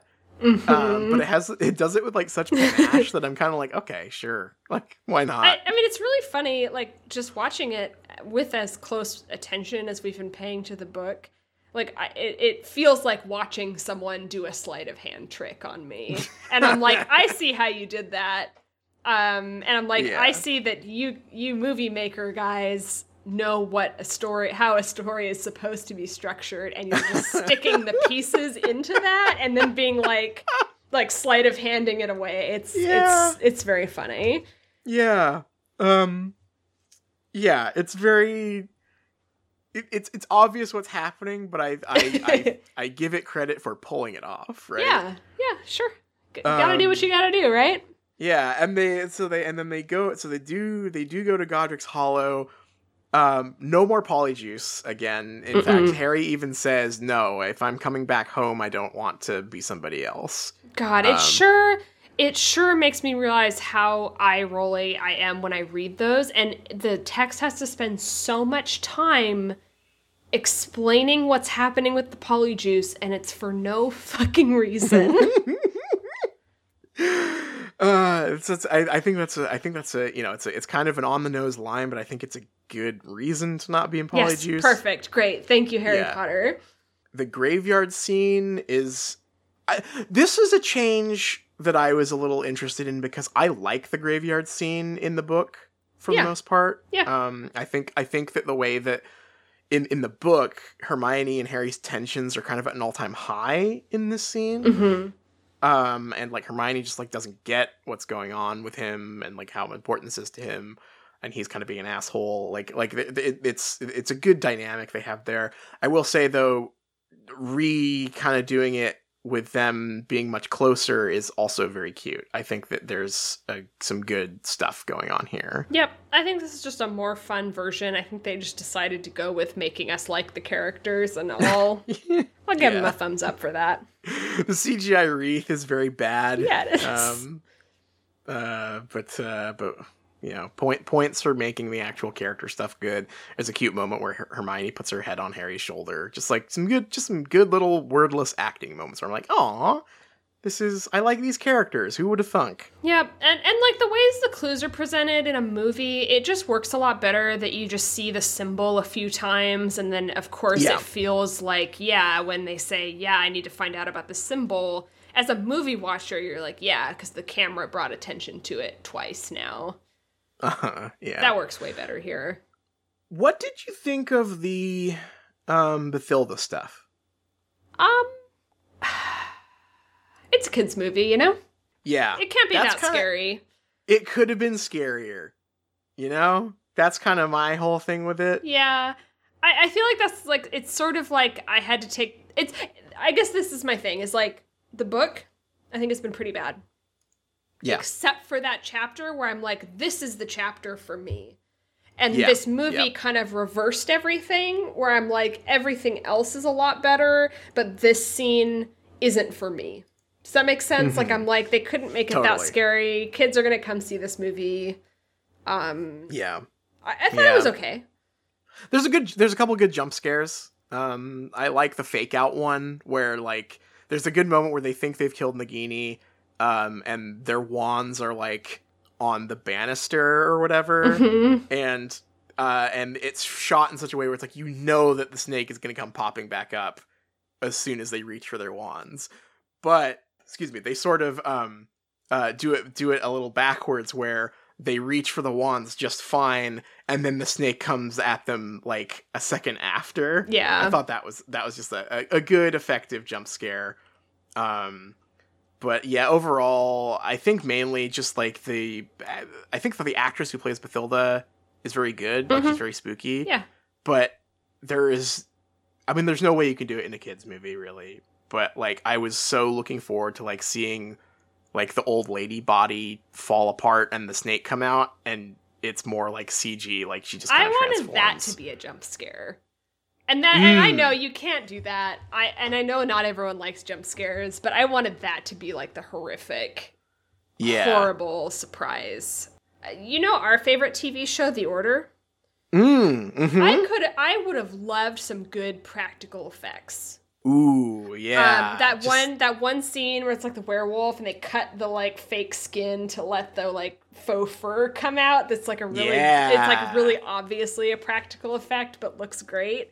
I for the most part, I think the CG looks okay in this movie. But this, I think for horror, that's where I want to see practical effects. The like CG just turning into dust. I'm like, I don't care about this. Yeah, there's one shot that I think is brilliant in this, which is the close-up of Bathilda's mouth. Yeah. Where her jaw opens slightly too much, and you can like see Nagini's head in her mouth. Yeah, that was pretty cool. That's fucking sick. Yeah. That was really cool. But yeah, the rest of it is a little just not as effective as it could have been. Yeah. And it sort of goes for like a hybrid action horror thing, and I wish that it had just gotten a little harder to the like spooky horror vibes. Yeah. But I can understand why they wouldn't, because I think that could be scary for a lot of kids that should probably be able to go and see the new Harry Potter movie. Well, that's the weird thing, though, because I'm like, this is not a kid's movie. Right, it's like there are multiple gunfights, right? And it's like... Yeah, I don't know. There's a part... That would bother me. Versus, like, I think horror that's made for kids is often really fun, right? Because it's really good sometimes. Yeah. The Luigi's Mansion effect, right? Watership Down or something, right? Like, yeah, there's a lot of great... Brave Little Toaster. There's a lot of, like, good kids horror movies, I think. This is not the best it could have been. It's not awful by any means, but I was definitely expecting like a little more here. I wanted the lead up to be so they kind of do it simultaneously, where Hermione notices that there's something wrong. She like walks into, because Harry goes upstairs with her, and we see Hermione kind of simultaneously like seeing the flies and stuff, and I feel like the timing is a little off. Like I wanted Hermione to see that stuff before Harry gets attacked, not at the same time. Yeah. I was a little confused by that as well. Yeah. Because the implication, because it has like the buzzing fly sound effect. And you see the flies, and there's like blood smeared on the walls, right? Right. But you don't actually see like a body or anything. Yeah. But I was confused. Was the implication that the real Bathilda's body was in the closet, and that's what Hermione saw, and then the snake was just like snake polyjuiced or something? Maybe. I was a little unclear on like what the actual mechanics of that were, and I wonder if there was a shot that we missed because they needed to make it a kids movie, right? I wonder. Actually, like I like that. I can understand why they couldn't have a body horror snake puppeteering a dead body scene, but I like that change. Like if they had Hermione discover like a dead body. The real body, yeah. And then had the old lady turn into the snake. That could have been a good change, but I wonder if they couldn't get in under the rating or something. It's just because it's very intense. She finds she finds like a closet with flies buzzing. There's blood smeared all over the wall, but like you don't actually see whatever it is she sees in there. I'm not sure.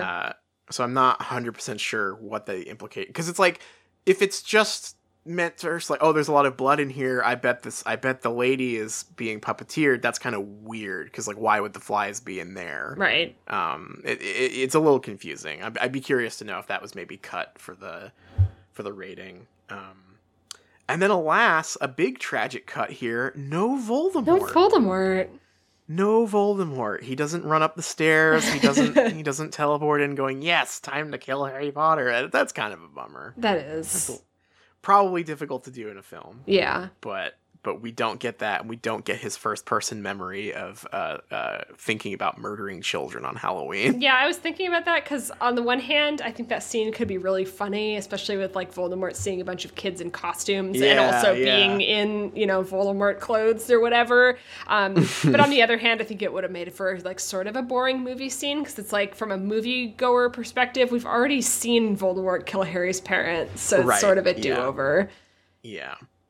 I think this is a good spot to take a break, because we have the third act to get into after this. Sounds good. Sounds like some good acting coming up. Some good acting is coming up, and we need to take a break to prepare to discuss it.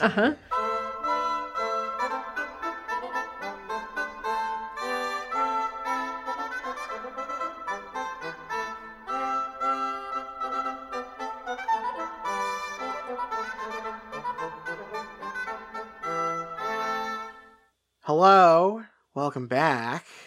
We are approaching the runtime of the movie. Well, actually, no, we've still got a ways to go. You sound fatigued. I kind of had a little cough, and I have not dislodged whatever it is was there in my throat.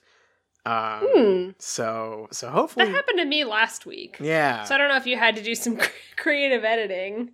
Oh yeah, I was able to get around that. I had a little bit of a gruff voice as well. A frog in your throat, and that's me. That's me today. I'm certainly not mentally fatigued, but I've definitely got like there's something going on in there that's making it make me a little gravelly today. Mm-hmm. But it's time to energize a little bit for the final stretch of this film. Because we have got a little bit of pivot in this film where I feel like it kind of goes off the rails a little bit after a pretty good middle section. It's time to get horny. It's time to get weirdly horny for the rest of the movie. So first off the bat, amazing change in this film is when Harry discovers that Hermione busted his wand, he's not a dick about it. Yeah. Thank you. Yeah, because it's Dan Radcliffe. It's Dan Radcliffe as Harry Potter. Yeah. Thank you to Steve Kloves for recognizing what an insane part of the book that was. He's upset, but he's like more resigned than like angry. Yeah. Because she starts kind of like trying to like excuse it, and he's just like, whatever, like it's done. Like what's done is done. There is sort of a sense in this movie that I think that the book completely missed. And we talked about it because I know I've brought it up like 3 or 4 times in the reading where I'm like, I miss the kids doing scheming together. Yeah. And like talking about like the clues and trying to fit them together and like what are they going to do next and their theories and all this stuff. And the book just did away with that to try to establish like this atmosphere of despair. Mm-hmm. Except it makes me despair because it's not fun. Yeah. And it sucks. The movie did a good job, I think, especially in this moment where Harry's like sort of resigned, is that it's obvious they're like going through it. Yeah. But they really feel like they're going through it together. And there might be frustrations or annoyances or whatever, but it's like, yeah, Harry's upset, but also like he's sort of resigned and is like, give me your wand, I'll do look out. They don't feel like enemies. No, this scene feels like the truth of the lie that Harry tells, where he says it's fine. He's just upset about losing his wand, right? This feels like they just took that lie and made it the truth for the film. He's frustrated, he's upset, but like he clearly understands that it's like not Hermione's fault, right? In this bit, he's just he just needs a little time to himself here, which is, I think, it's just a across the board good change. Unfortunately, the changes stop there, as it is time for a sexy deer to approach and lead him to the Sword of Gryffindor, so he can retrieve it and meet back up with Ron and then destroy the Horcrux. Yeah. We'll say, speaking of mood, I think that the overall like visual mood of this scene is pretty good. There's a lot of good. Why do the Patronuses look so bad in this movie? Sorry? Why do the Patronuses look so bad in this movie? Yeah, they're. It looks like they just sort of look like holograms, whereas they were really bright and like kind of like blinding in the Prisoner of Azkaban movie. They're kind of a weird choice. That they do not look great, but it's a nice location. He's walking through the forest. He comes across this lake. Just some really nice visual set pieces here. There's something you noted that I think is really great of Harry sort of reflexively trying Accio a lot in this movie. Yeah. Which is great. Great change. Yeah, because in the book, they have to have a conversation about it every time. Every time. They have to remember that it exists. Rather than, like, in the wizarding world, like, it would be a matter of course for wizards. Always, right? Yeah. Like, that would be the first thing you think of. Yeah, it makes total sense to just have that be your go-to. So I appreciate him seeing the sword and just, like, reflexively just being like, oh, Accio sword. And it doesn't work. Oops, that doesn't work. We get the scene of him getting into the pool. He grabs the sword. I guess the movie interpretation is that yes, the Horcrux literally tries to strangle him.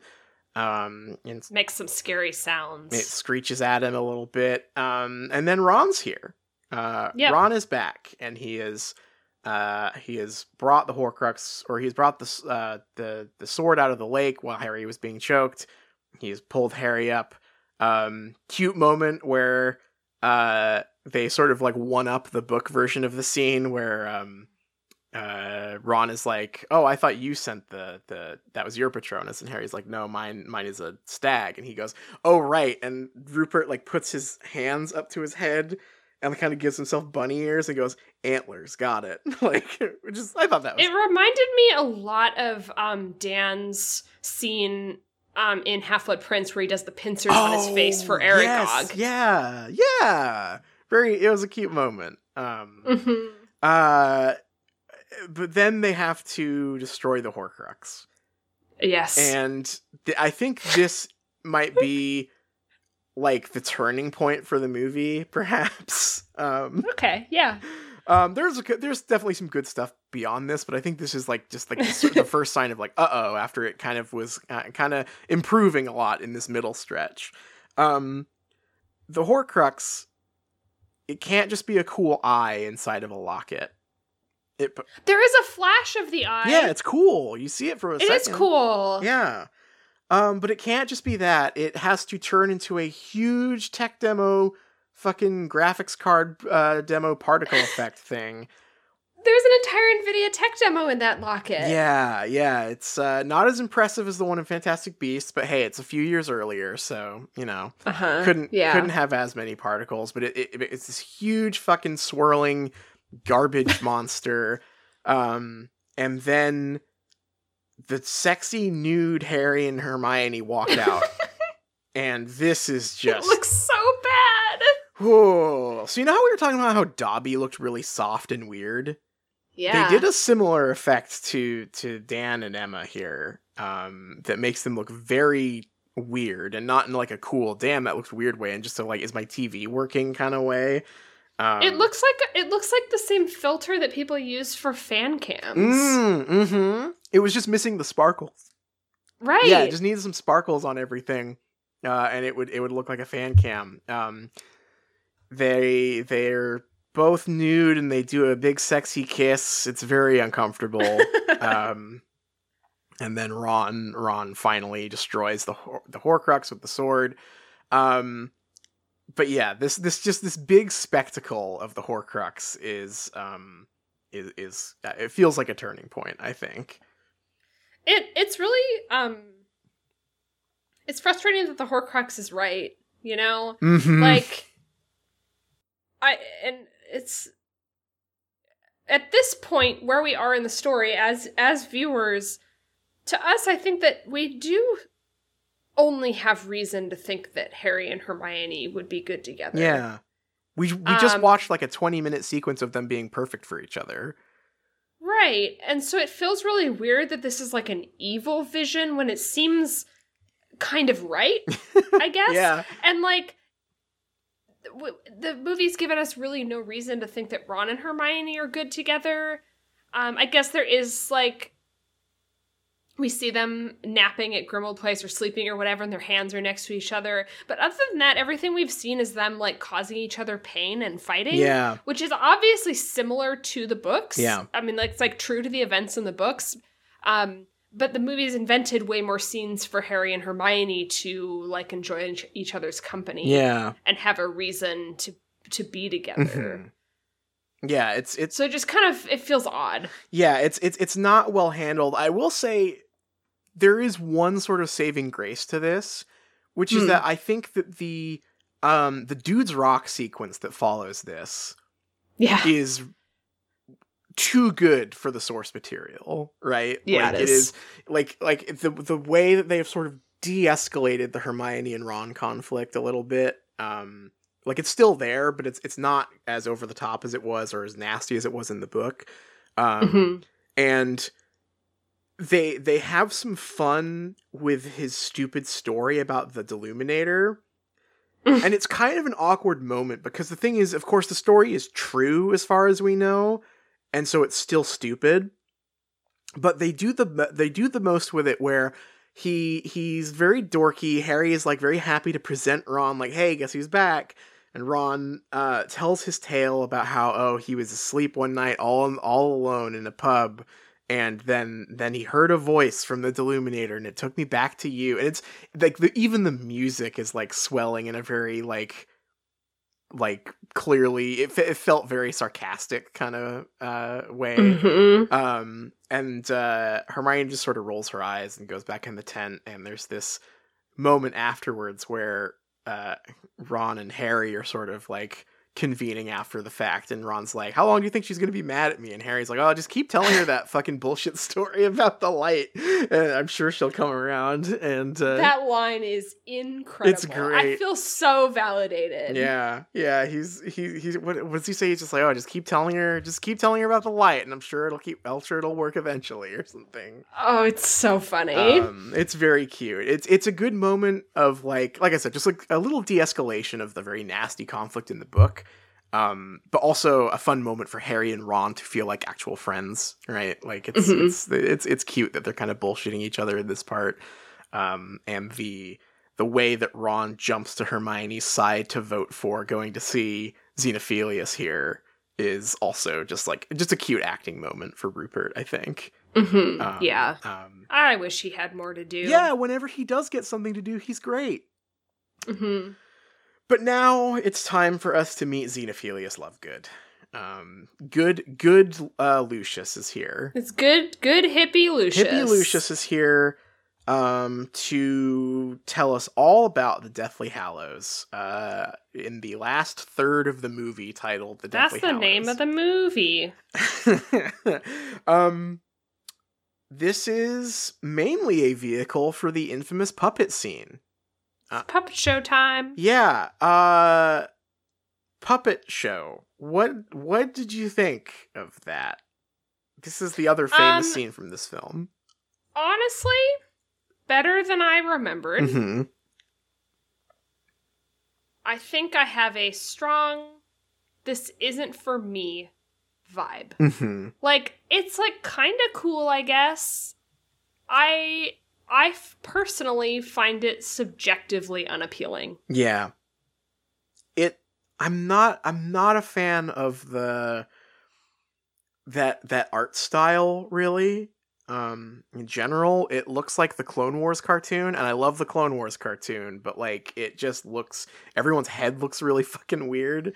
But I think to me, the part that I was really struck by, that I earnestly didn't remember, is I thought that it was a real puppet stop motion thing in my memory.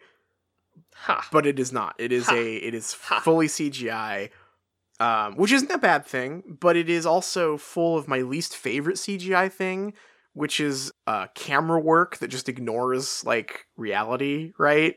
I dislike one shot camera work where it's like, well, but it was a CG thing, so who cares that it was one shot, right? And there's a lot of like one shot transitions in this that are like, well, that would be impressive if it was real, but because it's a cartoon, you can do whatever you want. So I feel like there's no sense of physicality here.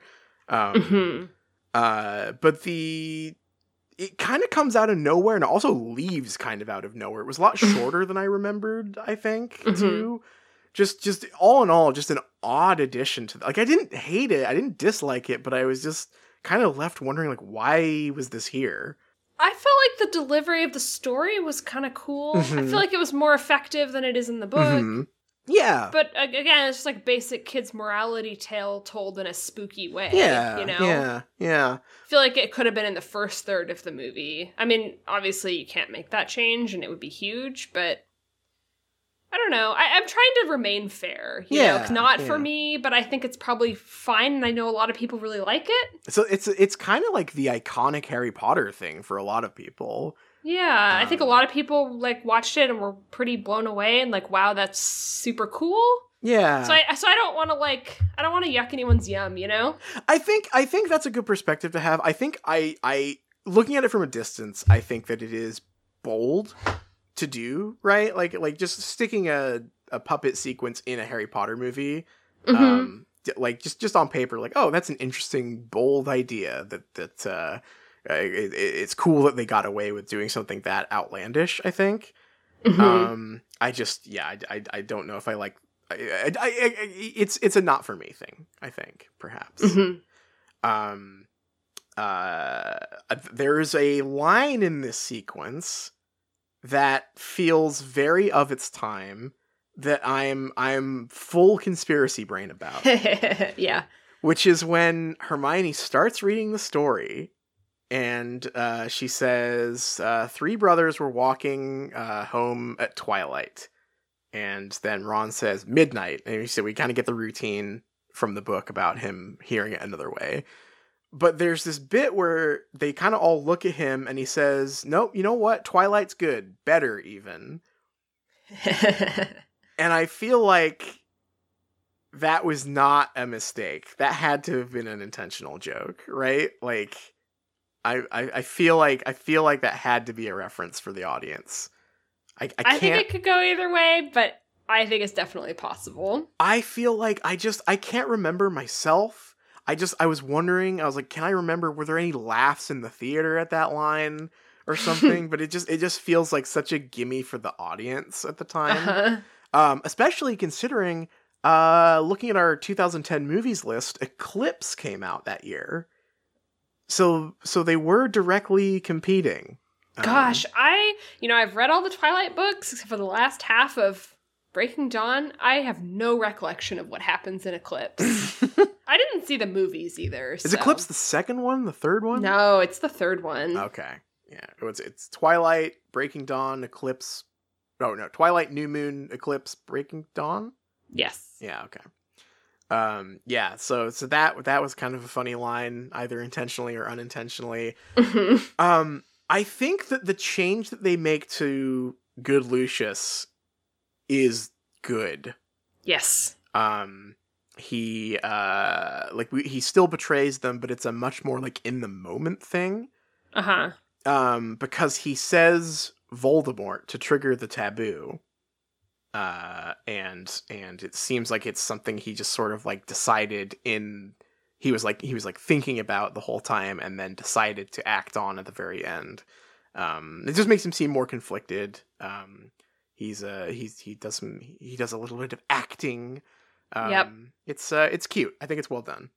Yeah, I think it gives his decision more agency, but also makes him more sympathetic, like simultaneously, which is kind of amazing. Yeah, it's more sympathetic. It is kind of funny. Harry and Ron and Hermione teleport away. Ron's really pissed at it, and then very Christ-like, Harry is just like, "Oh, it's not so bad." Like he felt coerced or whatever. Like he's just Harry's very forgiving in this film.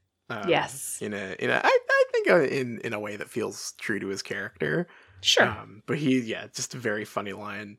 And if it wasn't the Horcrux scene, this is the part where the film truly goes off the rails, which is when Ron turns around and then 4 Snatchers just stand up from the bottom of the frame. This moment feels historic because I feel like, maybe I'm wrong, but I feel like watching this scene was like a clip on YouTube was what made us make this podcast. This is some ancient podcast lore. Yes. It was specifically, I don't think it was a clip on YouTube. I think it's even sillier than that. I think it's that we found the Harry Potter wiki entry for Snatcher number 2. And then we found an AMV of the Snatcher scenes where one of those AMVs where they like pipe in the dialogue sometimes. Yeah. And there was just an incredibly compressed clip of the guy yelling, "Snatch 'em!" Snatch 'em! And that is some early podcast lore. Yeah, we were just talking shit. And we got Snatch 'em, and here we are. We were just bitching about Harry Potter, and then here we are today, recording an episode finally about this scene where that came from. Snatch 'em. Why are the Snatchers? First of all, Fenrir is there. Doesn't get any speaking lines, just there to look goofy. Why are the Snatchers the Kings of Leon? I don't know. One of them is like here's my theory. I was thinking about this because the main Snatcher, Scabior. Yeah, whatever.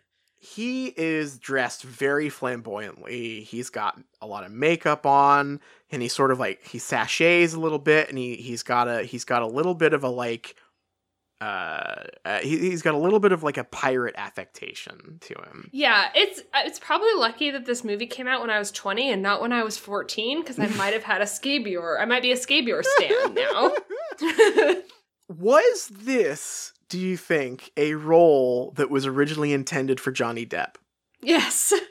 Yes. I didn't consider that, but as you started that sentence, I knew you were going to say immediately. Yes. Yeah, because there's some lore with J.K. Rowling and Johnny Depp. She wanted him to play Sirius, but he was unavailable. Right. And we know that from Crimes of Grindelwald and the lead up to that is that she always felt like that was just like a crown jewel. Like, yes, I finally get to work with my favorite actor, Johnny Depp. I feel like this is such a gift-wrapped, like, role for him. Yeah. That he probably had to turn down because of some other obligations or whatever. It's really striking how Deppish this character is. Mm-hmm. And with the perfume scene, too. Yes, yep, yeah. Oh, no. She just kept writing stupider and stupider roles for Johnny Depp that he kept turning down. Yeah, it's it really feels like a like Jack Sparrow impersonator for most of this character's arc on screen. We then get an absolutely awful chase sequence that is shot like a Bourne movie. But they missed the cool parts of the Bourne movies, I feel, where, like, the choreography is still good, even though it's hard to see, and, like, it has a reason to look like a handy cam, you know? Mm-hmm. Whereas right. here, it's just, like, a bunch of dudes in the woods, and it's, like, there's specifically this effect that is so jarring, which is the, like, leaving in the sound of the wind whipping past the microphone as they're running. That is like, it sounds like a bad YouTube video. Yeah. It is crazy. They just left in the mic sounds, and it's like that's a bad sound to have unless you are purposefully making a like documentary style film or something and you want to have those rough edges. It's weird to be watching a cinematic film and hearing that shit. Like, I just absolutely blew me away that was left in there. The wands are more guns here than they've ever been. Yep. To the point where they are just like blowing like squibs off of the trees and stuff around the people as they're getting chased. Hermione throws a frag at one point and blows two guys up. It's insane. I hate to be nitpicky, but I'm just like, when she does that, I'm like, do that more. Yeah. They don't have mana. Yeah, right. Yeah. Just keep on using that one. It seemed keep to work. blasting, Hermione. Yeah. If you have the grenade spell, just go for it, I guess. But they get captured. They get dragged all the way to Malfoy Manor, and here is where the climactic showdown begins. I'm talking, of course, about the showdown between the two greatest actresses of their time, Helena Bonham Carter and Emma Watson. Just truly dreadful. So they get taken to Malfoy Manor. We get a very, very accelerated version of like the discussion in the book. Harry is still, he got donked in the face. I'm surprised they didn't just cut that out, because there's none of that bullshit. Really? Yeah. I mean, it's like there, but really fast. So like, who are you? Vernon Dudley. We're taking you in. Yeah. There's no like quibbling about it. It just kind of happens. And I'm sort of like, why did they have to make his face look like that? Yeah. Yeah. I guess they still do the bit with like Draco, where Draco is being unhelpful, with Lucius, and Narcissa. But it all falls apart when Bellatrix shows up, sees that Skabior has the sword. She turns her wand into a whip, and grabs the sword and I guess kills those guys. I'm obsessed with the wand turning into a whip spell. Very stupid. I know exactly why they did it. Please tell me. Well, you see, someone on the production team is like, wouldn't it be hot if Bellatrix had a big whip? No. And the answer is no, it wouldn't. It wouldn't be. It looks really stupid. Because they didn't actually just they didn't like put in a whip. They just made CG. The wand. They like used the smudge tool to make the wand look like a whip. It looks so stupid. And then Harry, it is honestly cartoonish how fast this escalates, because she kind of like, she kicks everyone's ass. She kind of kicks Narcissa and Lucius out, and she has Wormtail, who, by the way, comes bounding up the stairs like a dog in an incredible shot. He has no speaking lines from what I remember. No. He just, like, she just says, Wormtail, and he, like, jumps up the stairs, in this, like, goofy, he's, like, making a dinosaur hands thing. It's very funny. Uh-huh. And he drags everyone down to the cellars so, Bellatrix and Hermione can have a chat, and I quote, "Gal to gal," is what she says. Just awful. And now is where we get the absolutely incredible, sublime acting from both of them. I see why people want more, because I thought it was going to be longer than it was, but it's like 5 seconds. It's really short. Really, really short, but I hear there's some secret deleted footage because the rating would have been too high. Because it would have been rated R. It is really uncomfortable. I'm of complete split minds on this. Okay. Because, so there's the shot in particular where, like, Bellatrix is, like, sitting on her, and Hermione is, like, doing some just, like, actual screaming. Like, not movie screaming, but she's doing, like, actual, like, real person screaming. That's the good acting. Uh-huh. That's the good acting. And, like, that is definitely very uncomfortable. I don't think it's uncomfortable in a way that the movie really needs to be uncomfortable. It's just not the way Harry Potter is acted. No. At any point. Right. But we've seen characters in pain. We've seen Harry get crucioed and he goes, "Arrgh!" Yeah. That's like the level we're operating on in Harry Potter. Yeah, I think. we don't need like actual pain on screen, really. But on the opposite end of that, there's this bit where during that very intense torture sequence, we see obscured Bellatrix do something with the knife on her arm. And you're like, oh, damn, I bet that's really fucked up, whatever happened there. Mm-hmm. And then when we come back to it later, it just kind of looks like Bellatrix gave her a stick and poke tattoo. It does, doesn't it? It's really, like, the amount of drama that is happening in the actual torture sequence versus what we see as the consequences. It's like, it really looks like they both got drunk and was like, I want you to give me a tattoo. Write a fucking tattoo on my arm, please. It's so funny. It is quite the mismatch, because not only is Emma Watson screaming real person screaming pain, Bellatrix is like 2 inches from her face doing the same thing. Yeah. It's intense. Horrible. It's horrible. It's intense, but it doesn't belong in this movie. But then, like, just the way, like, you see her grab this huge fuck off dagger, right? And she, like, starts, like making really dramatic motions with her arm, and you're like, oh, fuck, she's really messing up with Hermione's arm. And then just to have it, and, like, I think it really mostly just serves to highlight how not in the movie that level of drama belonged.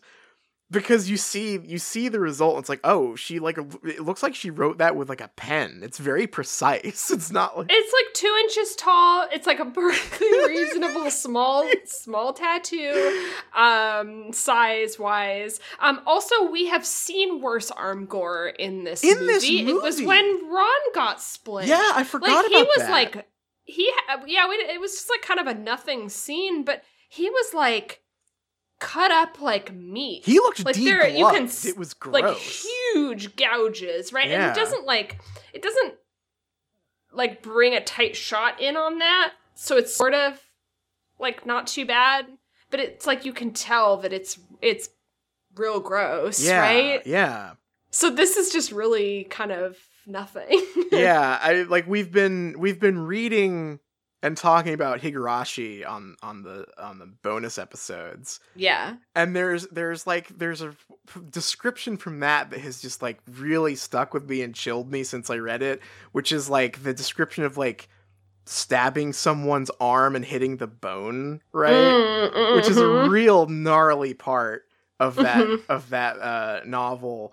And like that was when I saw the Bellatrix arm thing, I was like, oh fuck, she's really going to town on Hermione's arm. That's bad. And then you just to cut to it and just have it be this like perfectly handwritten like stick and poke paperclip tattoo is really just really anticlimactic.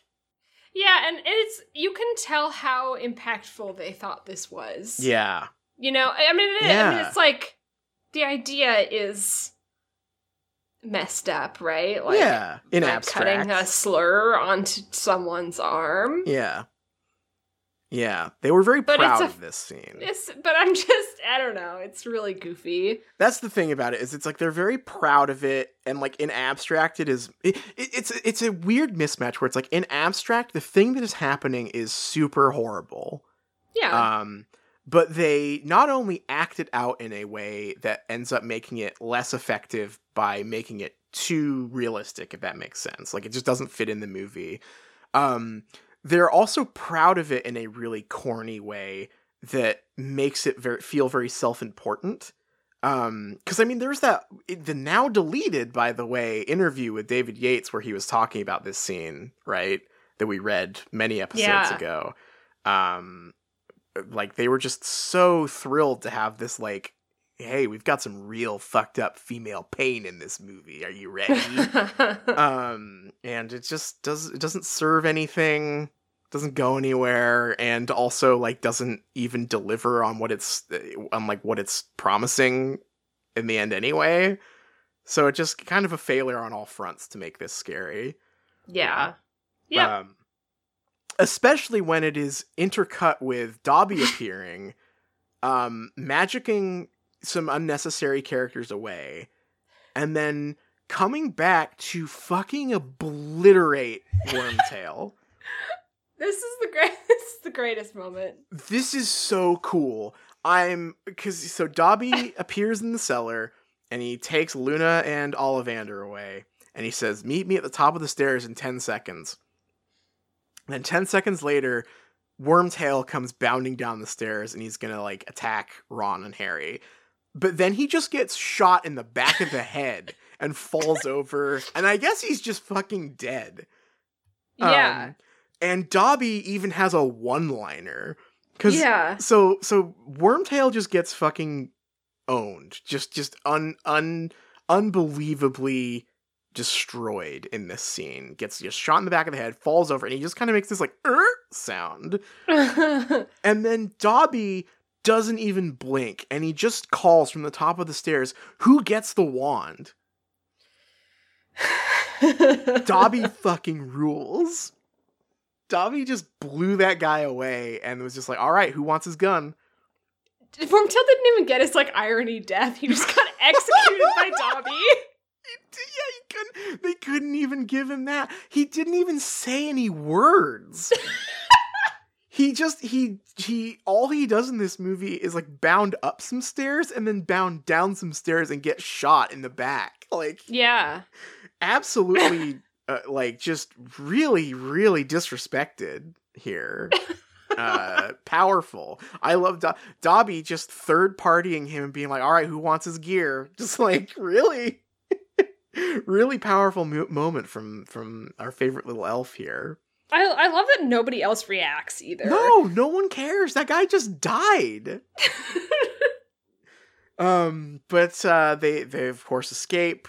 There's a big fight, and Dobby seems to be missing until he appears, and he is unscrewing the chandelier Deus Ex style to drop on Bellatrix's head. Yeah. Dobby's so fucking cool. Yeah, he is. What do you think of, like, just like the Dobby action sequence? Like it's excellent. really a lot, huh? Uh-huh. It's... There's no way to justify this. No, it's ridiculous. It's absurd, but... I can't imagine being a movie-only watcher. I know that Dobby appeared for like 30 seconds earlier, but here he is. There's a tiny little part where Harry talks in the mirror and says, please help us, but otherwise, Dobby just appears for no reason. Yeah, Dobby just... Yeah, it's really blink and you miss it with the mirror in this one. Yeah, and Dobby just immediately shows up to, like, start racking up a body count. Yeah, Dobby kills multiple people here. I mean, he's going off. Good for him, honestly. Yeah. But, like, yeah, he kills Wormtail, and then I guess he's like, hold on, I remember how to do this, and he just, like, crawls up this wall and just attempts to... He even says, Dobby did not aim to kill. Dobby only intended to maim or seriously injure, which is a cute line. I thought that was funny, but just like, wow, what an escalation of his character. It's just, I just feel like the genre changed. But I don't know what it is. Yeah. I truly don't know where this came from, but like, it kind of whips in a weird, very stupid way. I guess they had to have him do something if it were all going to be sad that he died. Right. And that's like and so it's like now when he dies we have to be like, oh, that's so sad. He was really useful. He killed like 2 guys. Yeah. Yeah. And is willing to do whatever it takes, huh? Yeah. Yeah. Dobby showed them that you can't be afraid to just fucking blow some guys away. Right. If you have to. So good on Dobby.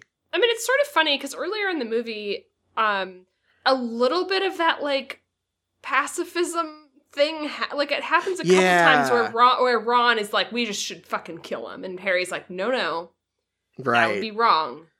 Yeah. But Dobby shows up and is clearly with Ron on this. Yeah. And is ready to just start shooting. Dobby's catching bodies here. Yeah. And good on him, honestly. I see the I don't think that's the intended message of like, yeah, Dobby was right all along. You should just fucking blow these guys away. But it's easy to like fit that in there in a very funny way. I'm like, hang on a second. The only time that this pacifism plot popped up is when Harry was like, no, we won't kill the Death Eaters. And to just have Dobby show up to rescue them and just like mow some guys down, kind of rules. Yeah.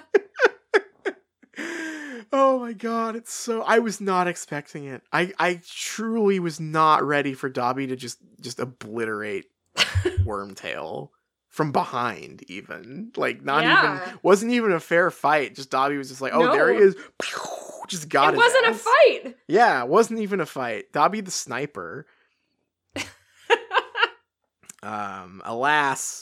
Alas, no good things can last because they teleport away, and in slow motion, Bellatrix throws a CGI knife into them, and gets him good. She looks really pleased with herself.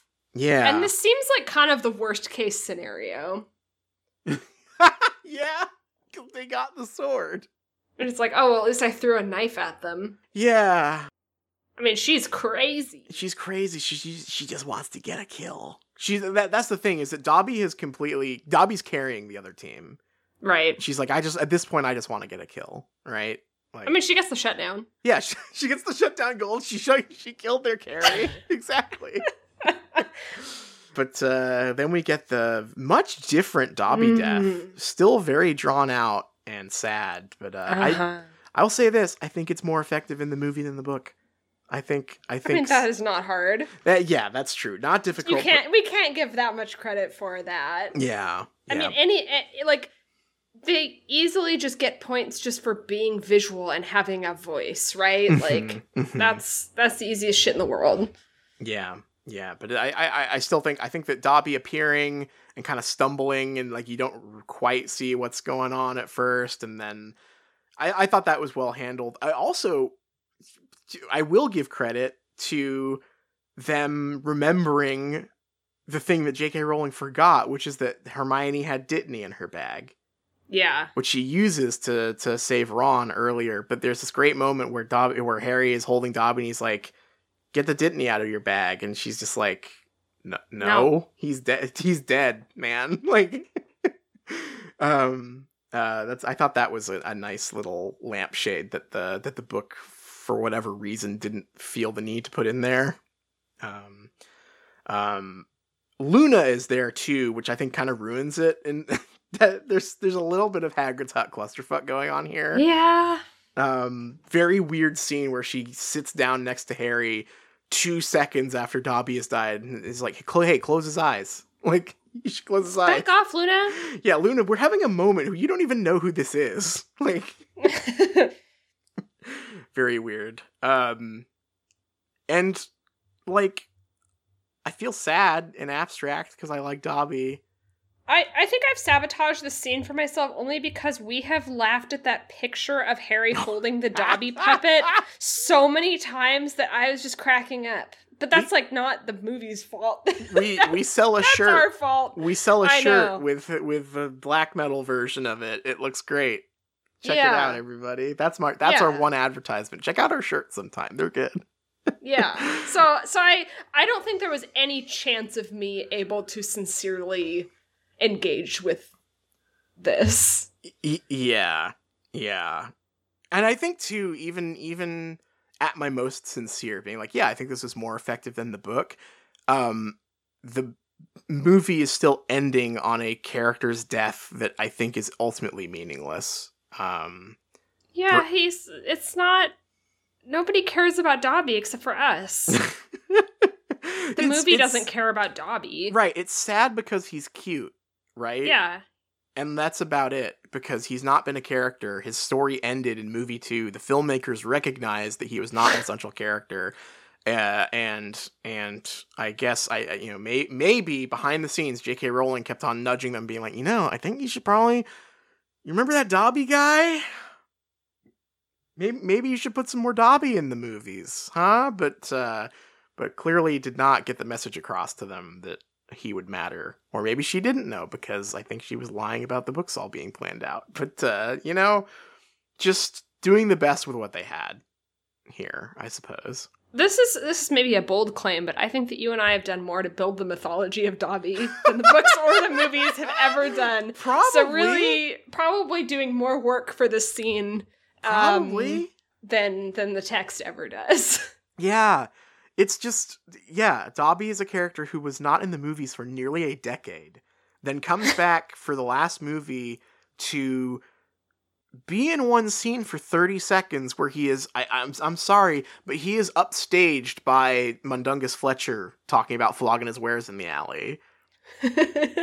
And then disappearing for the rest of the movie and then coming back to die. Like, I love it. I love that he just one-taps Peter Pettigrew.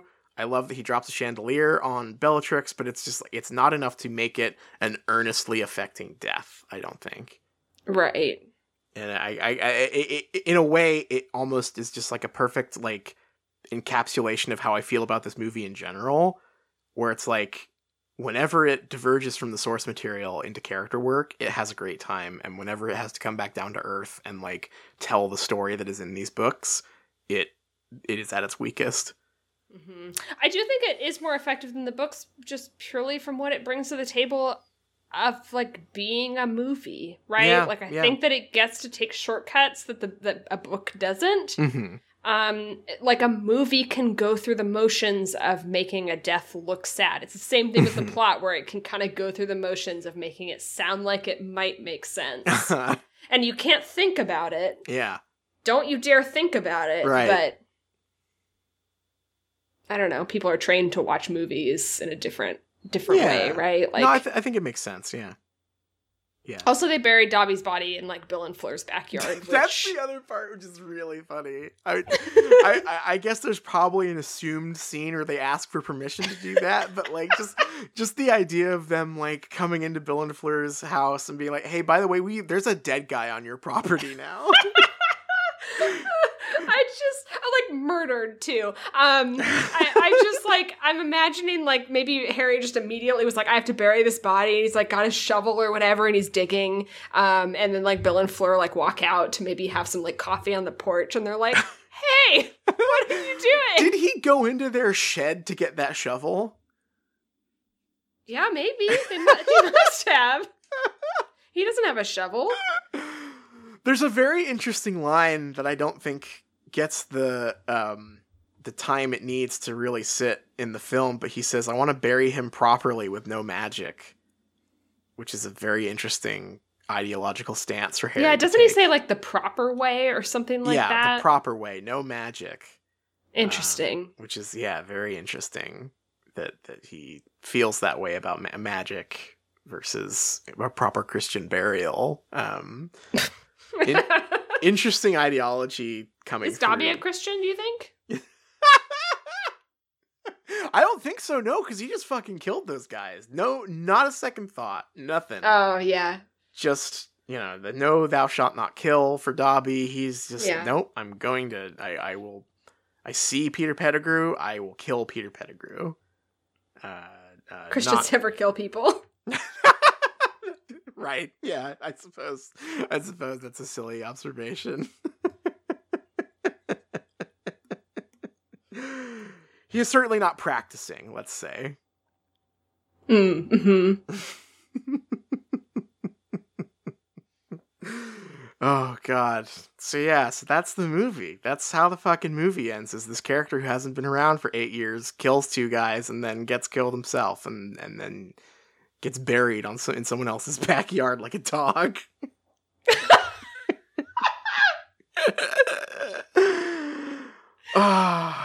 They tried. Uh-huh. I think they did a pretty good job. I think it's better than the last one. One thing that it really has over the last one? Movie doesn't look like that. Yeah. Movie, I think it looks pretty nice. It looks very nice in spots. It does not have any fucking green bloom on everything. Mm-hmm. No color. I mean, there is color grading. They made it look less colorful, but it's not tinted green. Right. It's not in soft focus half the time. It looks a lot nicer, I think, when it isn't in shaky cam hell. We've been talking about this movie for 2 hours and 44 minutes now. That's right. I kind of liked it, to be honest. Like, that was something that surprised me. I thought it was, like, a pretty fun adventure movie some of the time, and it had, like, kind of a cozy mood sometimes, and the actors were charming. I'm probably not about to, like, watch it on purpose. Right. For no reason. But it was better than I thought. Yeah, I think it has a super strong middle, in particular. And it does a lot of good stuff with some very bad material. I think this is overall, like, next to Prisoner of Azkaban, this is pretty much the unanimous, like, this is the best one film for a lot of people. Yeah, I can see why. Yeah, it's, I don't think it opens, I don't think that, like, the actual open and close are that fantastic, but, like, everything in between, I think, is quite strong compared to a lot of the other films. And, I think it is a great showcase for a lot of the actors. I think that Daniel Radcliffe is great in this movie. I think Emma Watson is really good. I think, Rupert is fantastic when he has lines to say, which is unfortunately not very often. I thought Rupert's, like, descent into madness thing, like, I don't think that the story itself is very strong, but I think the way he acted it and, like, the drama that ensued from it was, like, pretty entertaining. I liked Ron and Harry, like, throwing hands before he stormed out, and yeah, I don't know. I'm pretty, like, 70 out of 100. How about that? Yeah, I think its biggest issues are issues from the book. Yeah. And I think the other thing is that its other biggest weakness overall is the fact that it is half a movie. Yes. And I think that, like, this has a lot of good stuff in it, but it doesn't quite work as its own film, and it leaves me wondering, like, if they did this well with just this material, right? I feel like there's ample evidence here that if they had perhaps dug a little deeper, they could have made one film out of this book. I think there's stuff that could have been cut from this movie. I think that it's fine if you want to, like, it's the last movie in the franchise. Make a 3-hour movie. That's fine. You know, sure. like people are going to go see the Harry Potter movie, you know? Yeah, you can go big with the final movie in the franchise. Return of the King won 11 Oscars or whatever, and it's like 4 hours long. You know, it's not unheard of to make a long movie. And I think that is just its biggest weakness, is having to end on this character's death, which is ultimately a little flat. But, like, overall, I'm positive on it, I think. Just purely because it does such a good job with the middle section, and which is my least favorite shit from the book, but some of my favorite stuff in the film. Yeah. Yeah. Would you like a couple fun facts about the film before we leave? Yes, of course. So David Yates directed this, of course. But there were some other potential directors for it. Alfonso Cuarón nearly directed this. Please. Which would have been cool. And also, this one is very interesting for a couple of reasons. Guillermo del Toro expressed interest in directing this one. Huh. Which I think would have been cool. Yeah. I like his movies a lot. There is a interesting wrinkle to this, which is that he couldn't take the job because he was working on his version of The Hobbit that got canceled. And became a three movie epic about one book. Huh. So kind of some interesting cross wires there. Yeah. And yeah, I don't know. I think overall, you know what? Good Harry Potter movie. I rank this one pretty highly. I think I'd go like Azkaban, this Sorcerer's Stone, maybe, right now. Yeah, that sounds about right. Yeah. Although, I laughed all the way through Order of the Phoenix, so that might be up there for me as, like, a good, bad movie. Yeah, Order of the Phoenix was definitely entertaining just for the wrong reasons, right? Yeah, I had a great time with that one. Yeah. The other thing, this is less of a fact and more of just a thing I didn't realize until just now, but while I was looking up articles about the split into two movies, I did not realize that this image that I remember vividly being posted on Tumblr and LiveJournal and stuff all the time of Hogwarts on fire. It's so crunchy and gnarly looking that I always assumed it was a Photoshop. Sure. But it was a real poster that was made to advertise that the seventh movie was being split into two. It says, "It all ends here," and there's a flaming Hogwarts, and then HP 7, Part 1, 2010, Part 2, 2011. And I was like, oh, I did not realize that was real. I thought this was just an angsty edit that got passed around a lot on That's really funny. Yeah. Is Hogwarts going to be on fire? I don't remember, because Hogwarts has like a Halo bubble shield in the second movie. Right. And so I wonder if this image is from like 2008 or whatever when they announced that it was going to be two movies. Mm-hmm. So, maybe this was just before they remembered that there was a bubble shield. I don't know.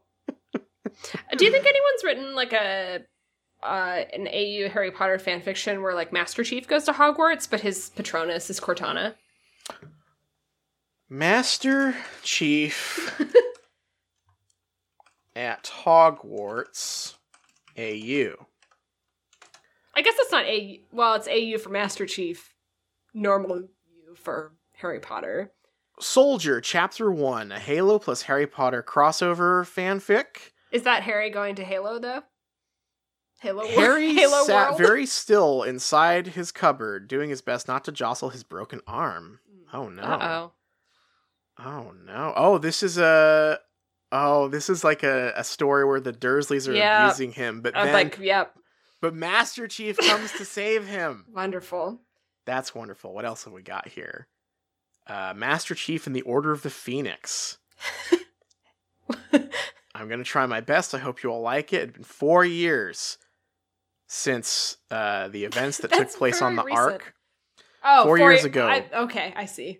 4 years ago, the Prophet of Truth had finally been killed, causing the destruction of the Covenant, which nearly wiped out humanity. The Flood in the Grave Mind, which had nearly destroyed the galaxy, had been wiped out. Okay, where is the Harry Potter stuff coming in here? Can you tell me, when is he getting to Harry Potter world?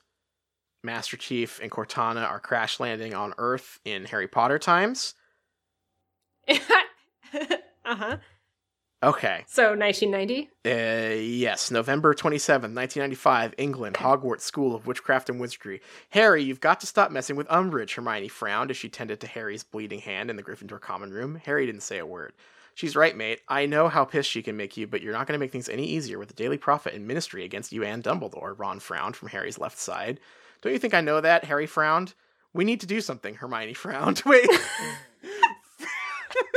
Frowned is not a word for said. Okay, like Ron frowned at Hermione? She smiled. If Umbridge refuses to teach us, we'll find someone who can, Hermione said as she looked at Harry, who blinked in surprise. Elsewhere, John, can you hear me? John, Cortana screamed as Master Chief blinked, then he kicked open the door of the ODST pod, sending it floating away. I'm here, Master Chief said as he pushed himself out of the pod. Thank God, I was afraid that I lost you, Cortana said softly. What happened? Did we collide with the black hole? Master Chief asked as he looked around. Oh, we made contact, all right. I can tell you that, Cortana said. Yeah, that's good. A little bit of zingers from Cortana there. Yeah. I would just like to say this fanfic author is being their own hype man here, and I'm here for it. I support this 100%. So I just finished like the end of that chapter. Yeah. And then in bold, the author has written, wow, amazing, right? Let's see what happens next. I love that energy. That's some powerful, powerful energy. Yeah. Okay, but hang on. So chapter 3, we still haven't had Master Chief meeting Harry Potter yet. You kind of have to build up to that because it's really exciting. Yeah, that's what the people want to see. You can't give it to them too fast, right? Arbiter is here too. Okay, excellent. I love the Arbiter. Hey, it's me. Master Chief is on a roll. Let's keep going. Yep. Master Chief.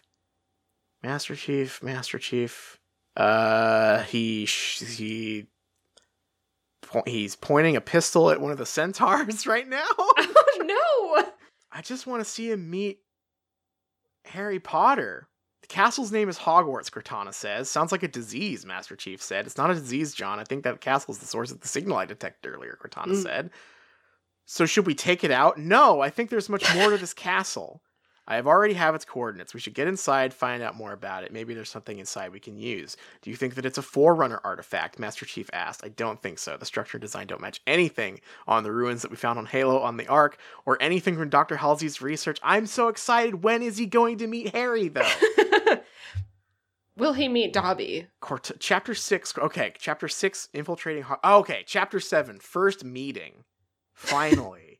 Jesus Christ. Will he meet Snape? What is that? Cortana asked with surprise. Master Chief didn't have an answer. In front of him was what looked like a human, only it was floating several feet above the ground. It was pale and transparent. He was dressed in what appeared to be old robes. Hello, I am Sir Nicholas Dimingy Porpington. Welcome to Hogwarts, good sir. Who might you be? Sir Nicholas asked as he bowed. Should we talk to this thing? Can we trust it? Master Chief asked Cortana. Well, we don't really have much of a choice. I say let's talk to him. Do they not think he's a hologram?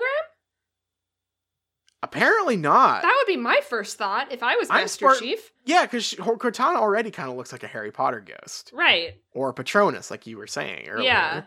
The Great Hall. There he is, Harry Potter. John, don't do something stupid. We have no idea what these kids can do, Cortana said. Affirmative, Master Chief said. Then he took a step forward, making several more people gasp. At this moment, Dumbledore, McGonagall, and Snape pushed their way through the students and stopped cold when they saw the Spartan. Greetings, might I inquire who you are and how you came to be here? Dumbledore asked as he extended his arm. Master Chief's finger tightened on the trigger as he stepped forward. Then, Snape fired a disarming charm, causing the assault rifle to fall out of the Spartan's hand and fire. Wow! Snape fucking took Master Chief's assault rifle? What the fuck? Hot damn! Oh, wow. Oh, but then, of course, Master Chief isn't going to stand for that. No. Master Chief instantly dropped down, tackled the professor, and pulled out his magnum, causing the crowd of students to gasp as he put the gun to Snape's head. No! There's no need for violence. That was quite rude of you. I apologize for my professor's actions. May we continue this elsewhere? Dumbledore said calmly. Fine, Master Chief said as he let Snape go, causing the professor to crash to the ground. I agree with this author that if Snape and Master Chief met, they would immediately fight.